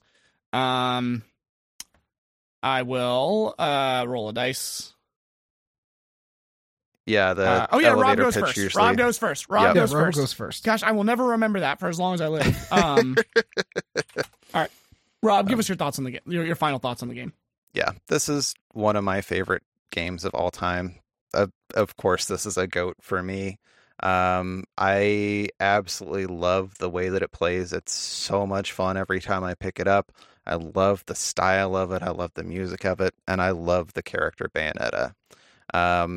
Even if the story is a confusing, garbled mess that I understand maybe 25% of, I'm more than happy to forgive that, because to me, the rest of it is so much fun that just like I'm just on board. So, nice. Yeah, it's a GOAT. Awesome. All right. I rolled a D2. I'm rolling dice to determine the order. And Shiki, that makes you next on my screen. I count by it. So, Shiki, you go. Sounds good. Yeah, so I'm definitely going to give this game a GOAT. It's one game that I've always come back to, finding something new, which I feel like for me, my value in the game is like whether or not if I can come back to it and replay it, and if I want to go back to it and replay it. Once again, like the gameplay is something that is like, it's accessible for people who kind of want to be able to just like pick up a game and play, but it's also you can dive deeper and deeper and get into things like into so many different combos and strategies that you wouldn't really expect to, but it kind of gives you a clear sense of accomplishment when you do that. I also am of the agreement that the story's kind of wild, but I kind of like the complicated wildness of the story. I think it's kind of, it's funny. It kind of adds a lot to like the hilarity of it, where something will happen and it just kind of makes it more absurd. I honestly think that for me, it's honestly a charm point. And I feel like overall, it's just something that it's the perfect way to start and end every holiday season. And it's the perfect way, other than cookies and milk and eggnog. And honestly, I feel like I will keep playing it every year just because it's just such a fun game that I love going back to. But yeah, I think it's a GOAT. Awesome. Great. I rolled Steve. You're up next. Oh, okay. I think I'm gonna be the Debbie Downer of this of this love train here so far. I do like the game. Don't get me wrong. Okay, so like 14-year-old Steve, when I first played Bayonetta, I wasn't into it. I played the entire game, and I do say I liked it more than 14-year-old Steve when I played that demo. But I don't think I loved it. And I do think it's good. I don't think it's great, and I don't think it's a GOAT. I think, and like the reason I played the game, well, back in the day, the demo was because like my dad was like, "Oh, it's kind of like God of War." So like I wish I played God of War, the PS1 one again because it's like, well, why do I like that game so much more than I like this Bayonetta series so far? And I think a lot of it is the plot and the character. The plot is just so it's just a mess, and I just cannot fall in love with the Bayonetta character either. I mean, I do respect what she is and everything, but in terms of like an emotional like goal and everything, like, you know, in the original God of War, it's like, oh, you're Kratos and you're like wiping out the gods of Olympus and you're trying to get your revenge and blah blah blah. But in this, it just, I don't know, it just doesn't stick with me like it does with God of War. I just, you know, for the people that know me, I don't do anime. I don't do, you know, Japanese, you know, dancing and stuff like that. I don't know. I just can't get into that stuff. So, you know, it kind of had a fair or an unfair, leg, like right off the bat here, you know, going into it. I did give it a fair chance. I do like the game. I would recommend the game if you could find it for $25 or something. But that being said, I couldn't give it a go. Okay. All right. I will go next because I think I've kind of tipped my hand a little bit talking about it, and I actually don't know where Zach lands. So in case there's just the way I want it. Yeah, in case there's some to hopefully maybe create a little bit of dramatic tension, or I'll just edit our opinions in an order that feels more dramatically interesting. I will go. Okay, so I'll go. I'll be frank. I'm Shiki. I'm really sorry that you're coming on an episode of a game where I'm gonna be kind of like a Debbie Downer. I really hope you decide to come back and that you have fun, because I'm about to be very mean to Bayonetta. I'm not going to be mean to Bayonetta, but I did not enjoy Bayonetta. I will go so far as to say, not only would I not give it a go, I just didn't really have fun playing this game, and I don't want to be super, like, it had elements that were really cool. Like I said, the visuals were awesome. The music had some fun aspects to it, but I found myself having to kind of make myself play this game. And unlike other games, like I think about Earthbound, which I also did not give a goat, but Earthbound, it's like I had this underlying feeling where I really wanted to love the game of Earthbound, but it just didn't click with me. And with Bayonetta, personally, I just did not. I found that to me, it just, if this is too mean, I'll edit this out. It's nothing against the people who like this game, but I'll edit this out. But to me, what this game felt like from the start to finish was, it felt like a game made by 14-year-olds for 14-year-olds. Like, it felt like, or even like, it felt like when you're a kid and you have action figures and you just go like, yeah, bam, bam, bam, bam, bam, bam, bam, bam, bam, like, and you just ram them against each other. That's the feeling this game evoked for me, of like, it was bombastic, it was huge, it was visually stunning, and then that was it. Like, it was just like, the combat didn't pull me in very much. I found the characters to not be very engaging, arguably maybe even like kind of flat. The story didn't make a whole ton of sense to me. So like, it just didn't click with me at all, and I will sadly not be able to give it a goat. Nothing against people who do enjoy it, because like Shiki, two people here I know. Zach is a mystery. Shiki, you're a wonderful person. Rob, you're a wonderful person, and your opinions are great, and you have wonderful, insightful thoughts. It's okay to not like it, Ficky. It's fine. I know. Okay, fine. I don't think they're taking it personally. No, I just want to say I really did not like this game. That's what I'm getting at. Is that this is the fact that you least fun experience I've had the on game kind of speaks for itself. What did you say? That you didn't even finish the game. Well, like, I also didn't finish Earthbound, but that's kind of. But you also didn't like that Earthbound's one. also There's 40 hours there. long, and this game is like 6, so for 7. And so, I really, nope, I did not, nope. Zach, you're up. Okay. So, kind of building off of what Steve said, he's not into anime. He's not really into that. I am. Like, I'm the kind of guy, like, it took me a while, but I finally got my girlfriend / fiance now, to watch anime with me, and we're starting to find stuff she likes. So I'm used to the extreme over the top campiness that comes with Japanese media. That's not something that bothers me, but to like Shiki's point, like I'm probably so desensitized to it because I've been watching anime since the early 90s. I'm probably not the person to talk to. It's like when Figgy and I talked about fan service, like to me, I'm just like, what's the big deal? And I think I'm just not able to see his point of view because I'm just so deep in it that I don't have the perspective of someone that's outside of that sphere anymore. But not to drive Figgy crazy, there's a sports analogy that I would use for Bayonetta.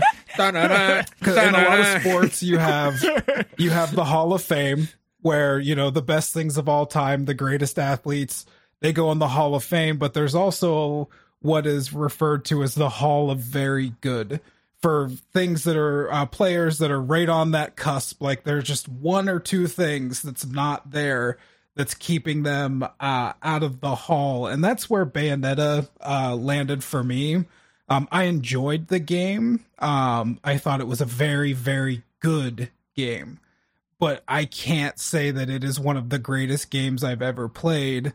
I can't even say it's like one of the greatest beat 'em ups I've ever played. Like I would put Devil May Cry above it. I would put pretty much any God of War above it. And that just boils down to things like the menus are confusing. The menus are confusing. It felt kind of half-baked at points, too, for me. Like, it was kind of a weird design choice, and maybe Steve and Shiki and Rob can speak to it, but like the cutscenes, it was either like a coin flip if it was going to be an actual cutscene or if it was just going to be the characters standing there. Oh yeah, with that was like weird. Their hair flowing, but their mouths not moving. I think that was yeah, they did that in the first game. I think it was a budgetary measure there, but then they kept it as a style choice for the second. I didn't want to I didn't want to dock it without having fully played the first game. And because it's like, oh, it could just be a design choice, but like taking it as its own, like just playing this game, I was just kind of like, that seems really half baked. Like that screams we don't have money, which is probably true looking into the development of the game.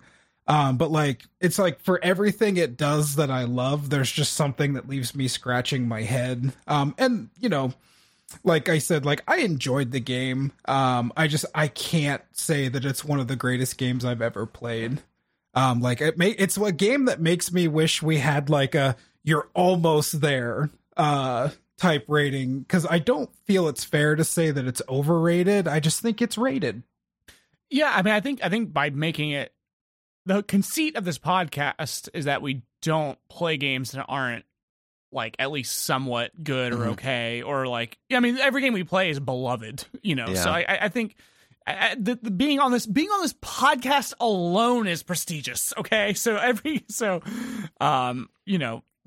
it's long been considered like a cult classic of video gaming, and I think that's like part of the things with cult classics is like they don't reach mainstream for a reason.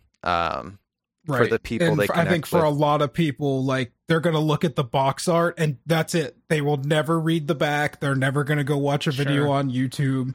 They're just going to see, like the Bayonetta 2, they're just going to see her ass in the middle of the poster doing a sexy pose in front of the moon with guns on her heels, like going, what the hell is this? Like, nah.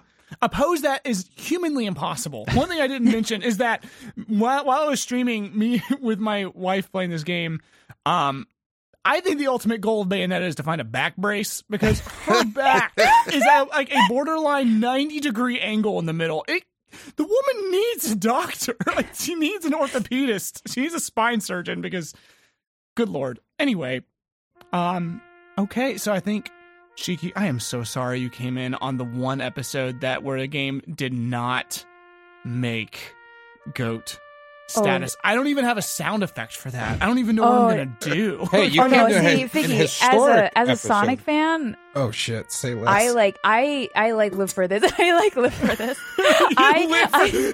You're a masochist. You love to have your shit hated on.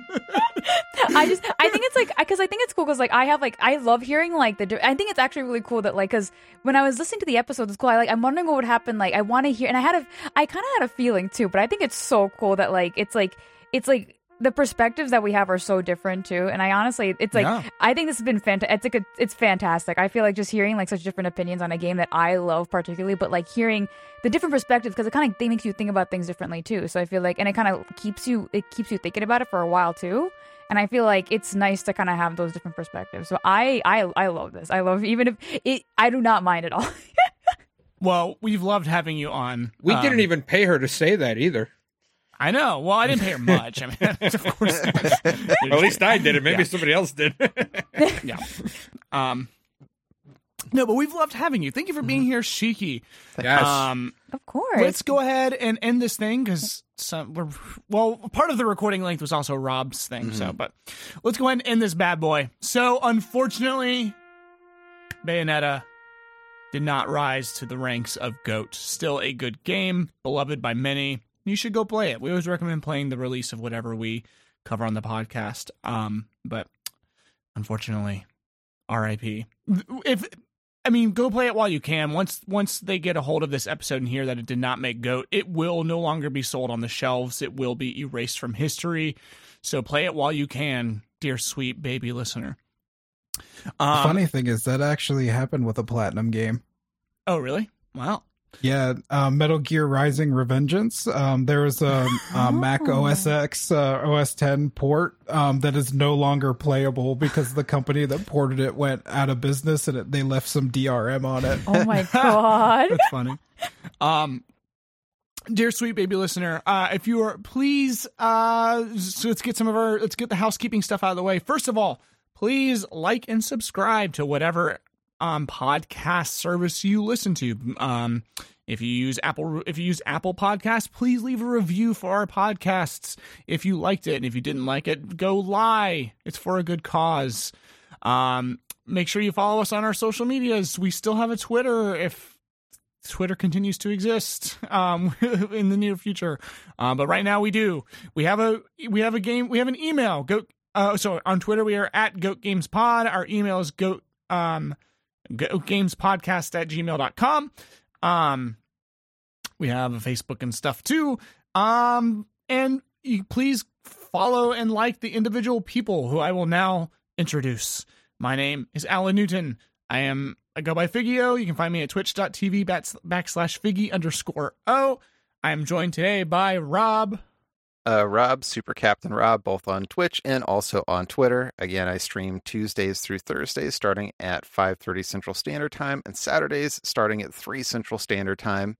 I'm also, if you're interested, actively in the early stages of working on a soda milk tier list. So if that sounds like an interesting thing to you, come hang out. I would love to say hi. Soda milk? Mm-hmm. We tried Pepsi milk on my stream, and I ended up really liking it. So now I want to try all the other sodas and milk. Is that where you just combine Pepsi and milk? Yep. Wow. Ready for the manta. Right. We're also joined by Steve. Yep, my name is Steve. You can find me on twitch.tv/SteveForCheese. I decided to record this episode instead of watching a football game. So you're welcome. Appreciate your sacrifice. Yeah, for real. Don't check the score. We're joined by Zach. Yeah, Zach Attacks Games, Zach with a H on Twitch. I do plan on streaming again. I just don't know when because my life is chaotic, but I do miss it. Don't think I've abandoned you. Too late. The damage has been done.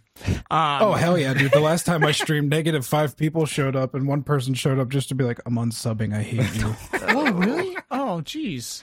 I was like, damn, bro, I'm sorry. I have real life obligations. I don't get paid to do this. Damn, dude. I'm sorry that happened. Can tell that person I'm unsubbing from them. Me too. Yeah.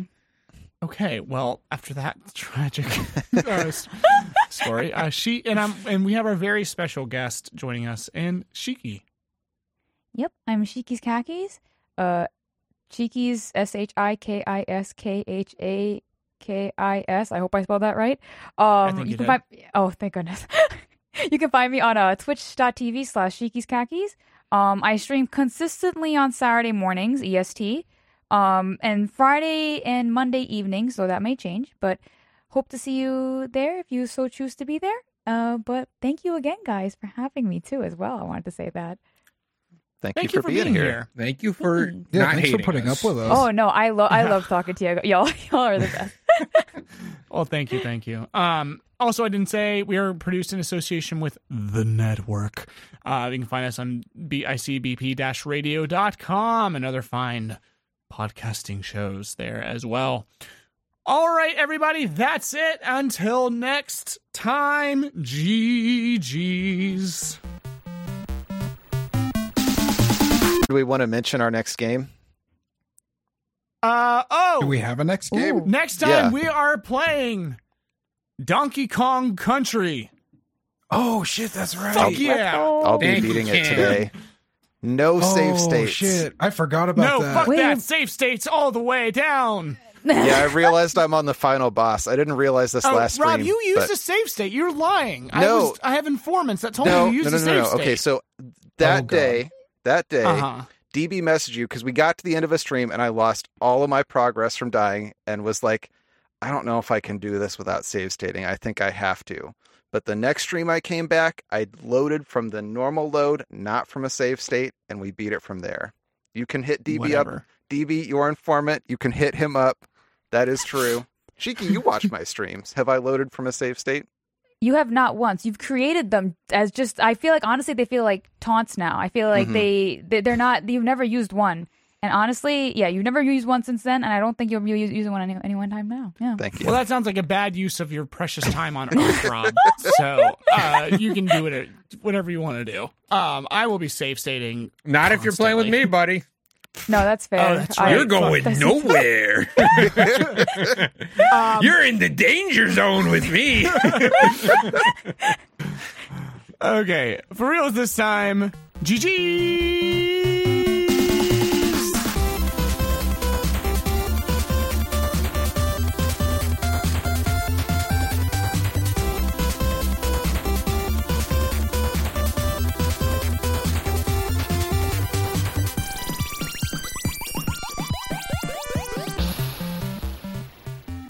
How are your holidays? What did everyone get for Christmas or Crimbus or Hanukkah or if you don't celebrate, maybe someone just handed you something on the street. What did you guys get? I got something very special from one of my viewers. I What did a did you drunk get, Christmas Rob? stream. Figgy, do you trust me Uh-oh. No. enough Oh, to type a gosh. domain into your browser without questioning what this domain is? Do you, do you trust Wait, me do enough? you have access to my computer? Are you doing the I typing? don't. Because that's I the don't. level of trust that I did not consent to. But I will, if you want, Do you- I will type a domain. Do into you my trust browser. me enough to visit a website? Pornjizz.biz. Oranges? No, that is not what he said at all. Pornjizz.biz. Oranges. Oh, I do remember seeing. I don't think I saw the stream, but I do remember seeing this. I think on your Discord or something. I have merch with this now. Oh, that's awesome. It's so good. Oh, like no. Wait, hold on. I typed it into Google and it just brought me to Pornhub. Wait, You gotta, How did it do that? porn with one. dot It just One autofilled? Z at That's the end of weird. it. B-I-Z or dot B-I-Z? biz. Yeah. Oh, I did two Z's. That was my problem. I'm not even attempting it. I want nothing to do with this. Oh, it brought me to your stream. Yeah. That's awesome. We did a drunk Christmas stream, and one of my viewers registered that domain for me and set it to redirect to my stream. Wow, So that's amazing. it was That's a special incredible. gift. Yeah. He even has auto renewal. Yep. It's in perpetuity. Pornjizz.biz. You better put that on like a that's business amazing. Oh, Yeah. I'm selling T-shirts with it. There You go. can buy that on a T-shirt I got it or from my on a mom. doormat or a shower curtain. a doormat. It is extremely bold of you to assume that anyone would walk around in the street with pornjizz.biz just sweeping emblazoned the on their nation. chest or back. There you go. Yeah. You could buy it on a mug. Oh. Ooh. Now, a mug might be more reasonable.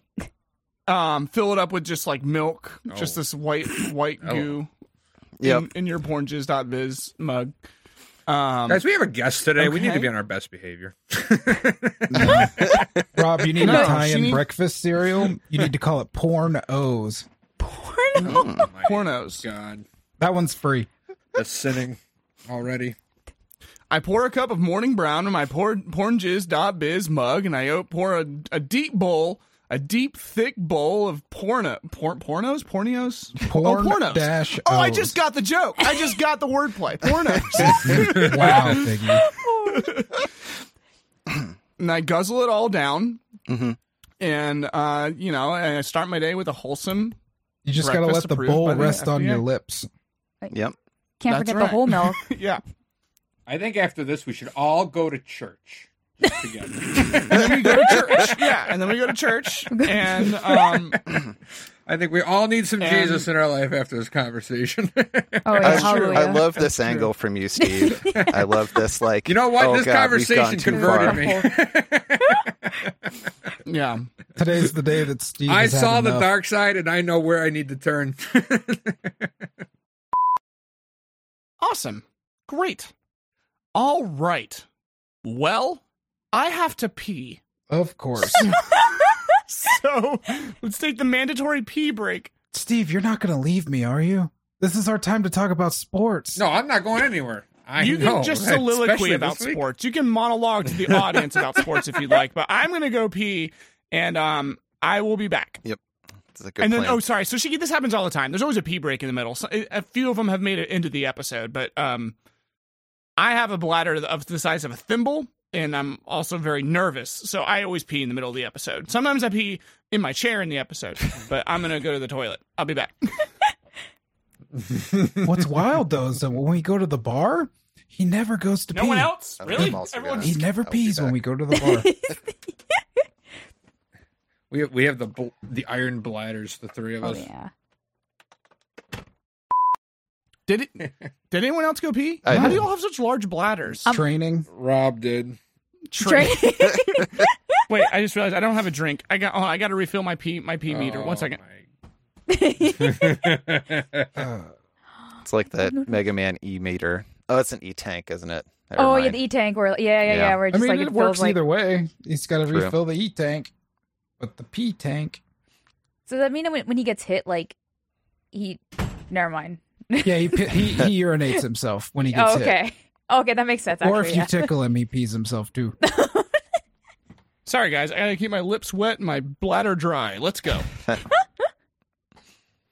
Okay, so is everyone ready? Born I'm and ready. raised. Everyone back. Get back into your character, the persona that you put to the world that's nothing like your real self. Just me? Okay. Okay, now that All right, Figgy's guys, let's back, Steve, did you see that the Bengals are very upset about the coin flip? Fuck you, you piece of shit! I did. I actually you. just got that notification that they're pissed about No, these I'm playoffs. They actually did I'm get the screwed. loudest person they in did this get screwed fucking the most, I'm podcast. not I'll gonna just lie. keep shouting louder and louder so you can't hear each other. I do that every time. Bengals got screwed. He's got an actual fucking board. Jesus unleashed. Never know what I'm going to pull out of here. Yeah, well, really, I'll have more props than I do. I realize I need more props. Speaking of visual props, let's talk about the visuals of Bayonetta.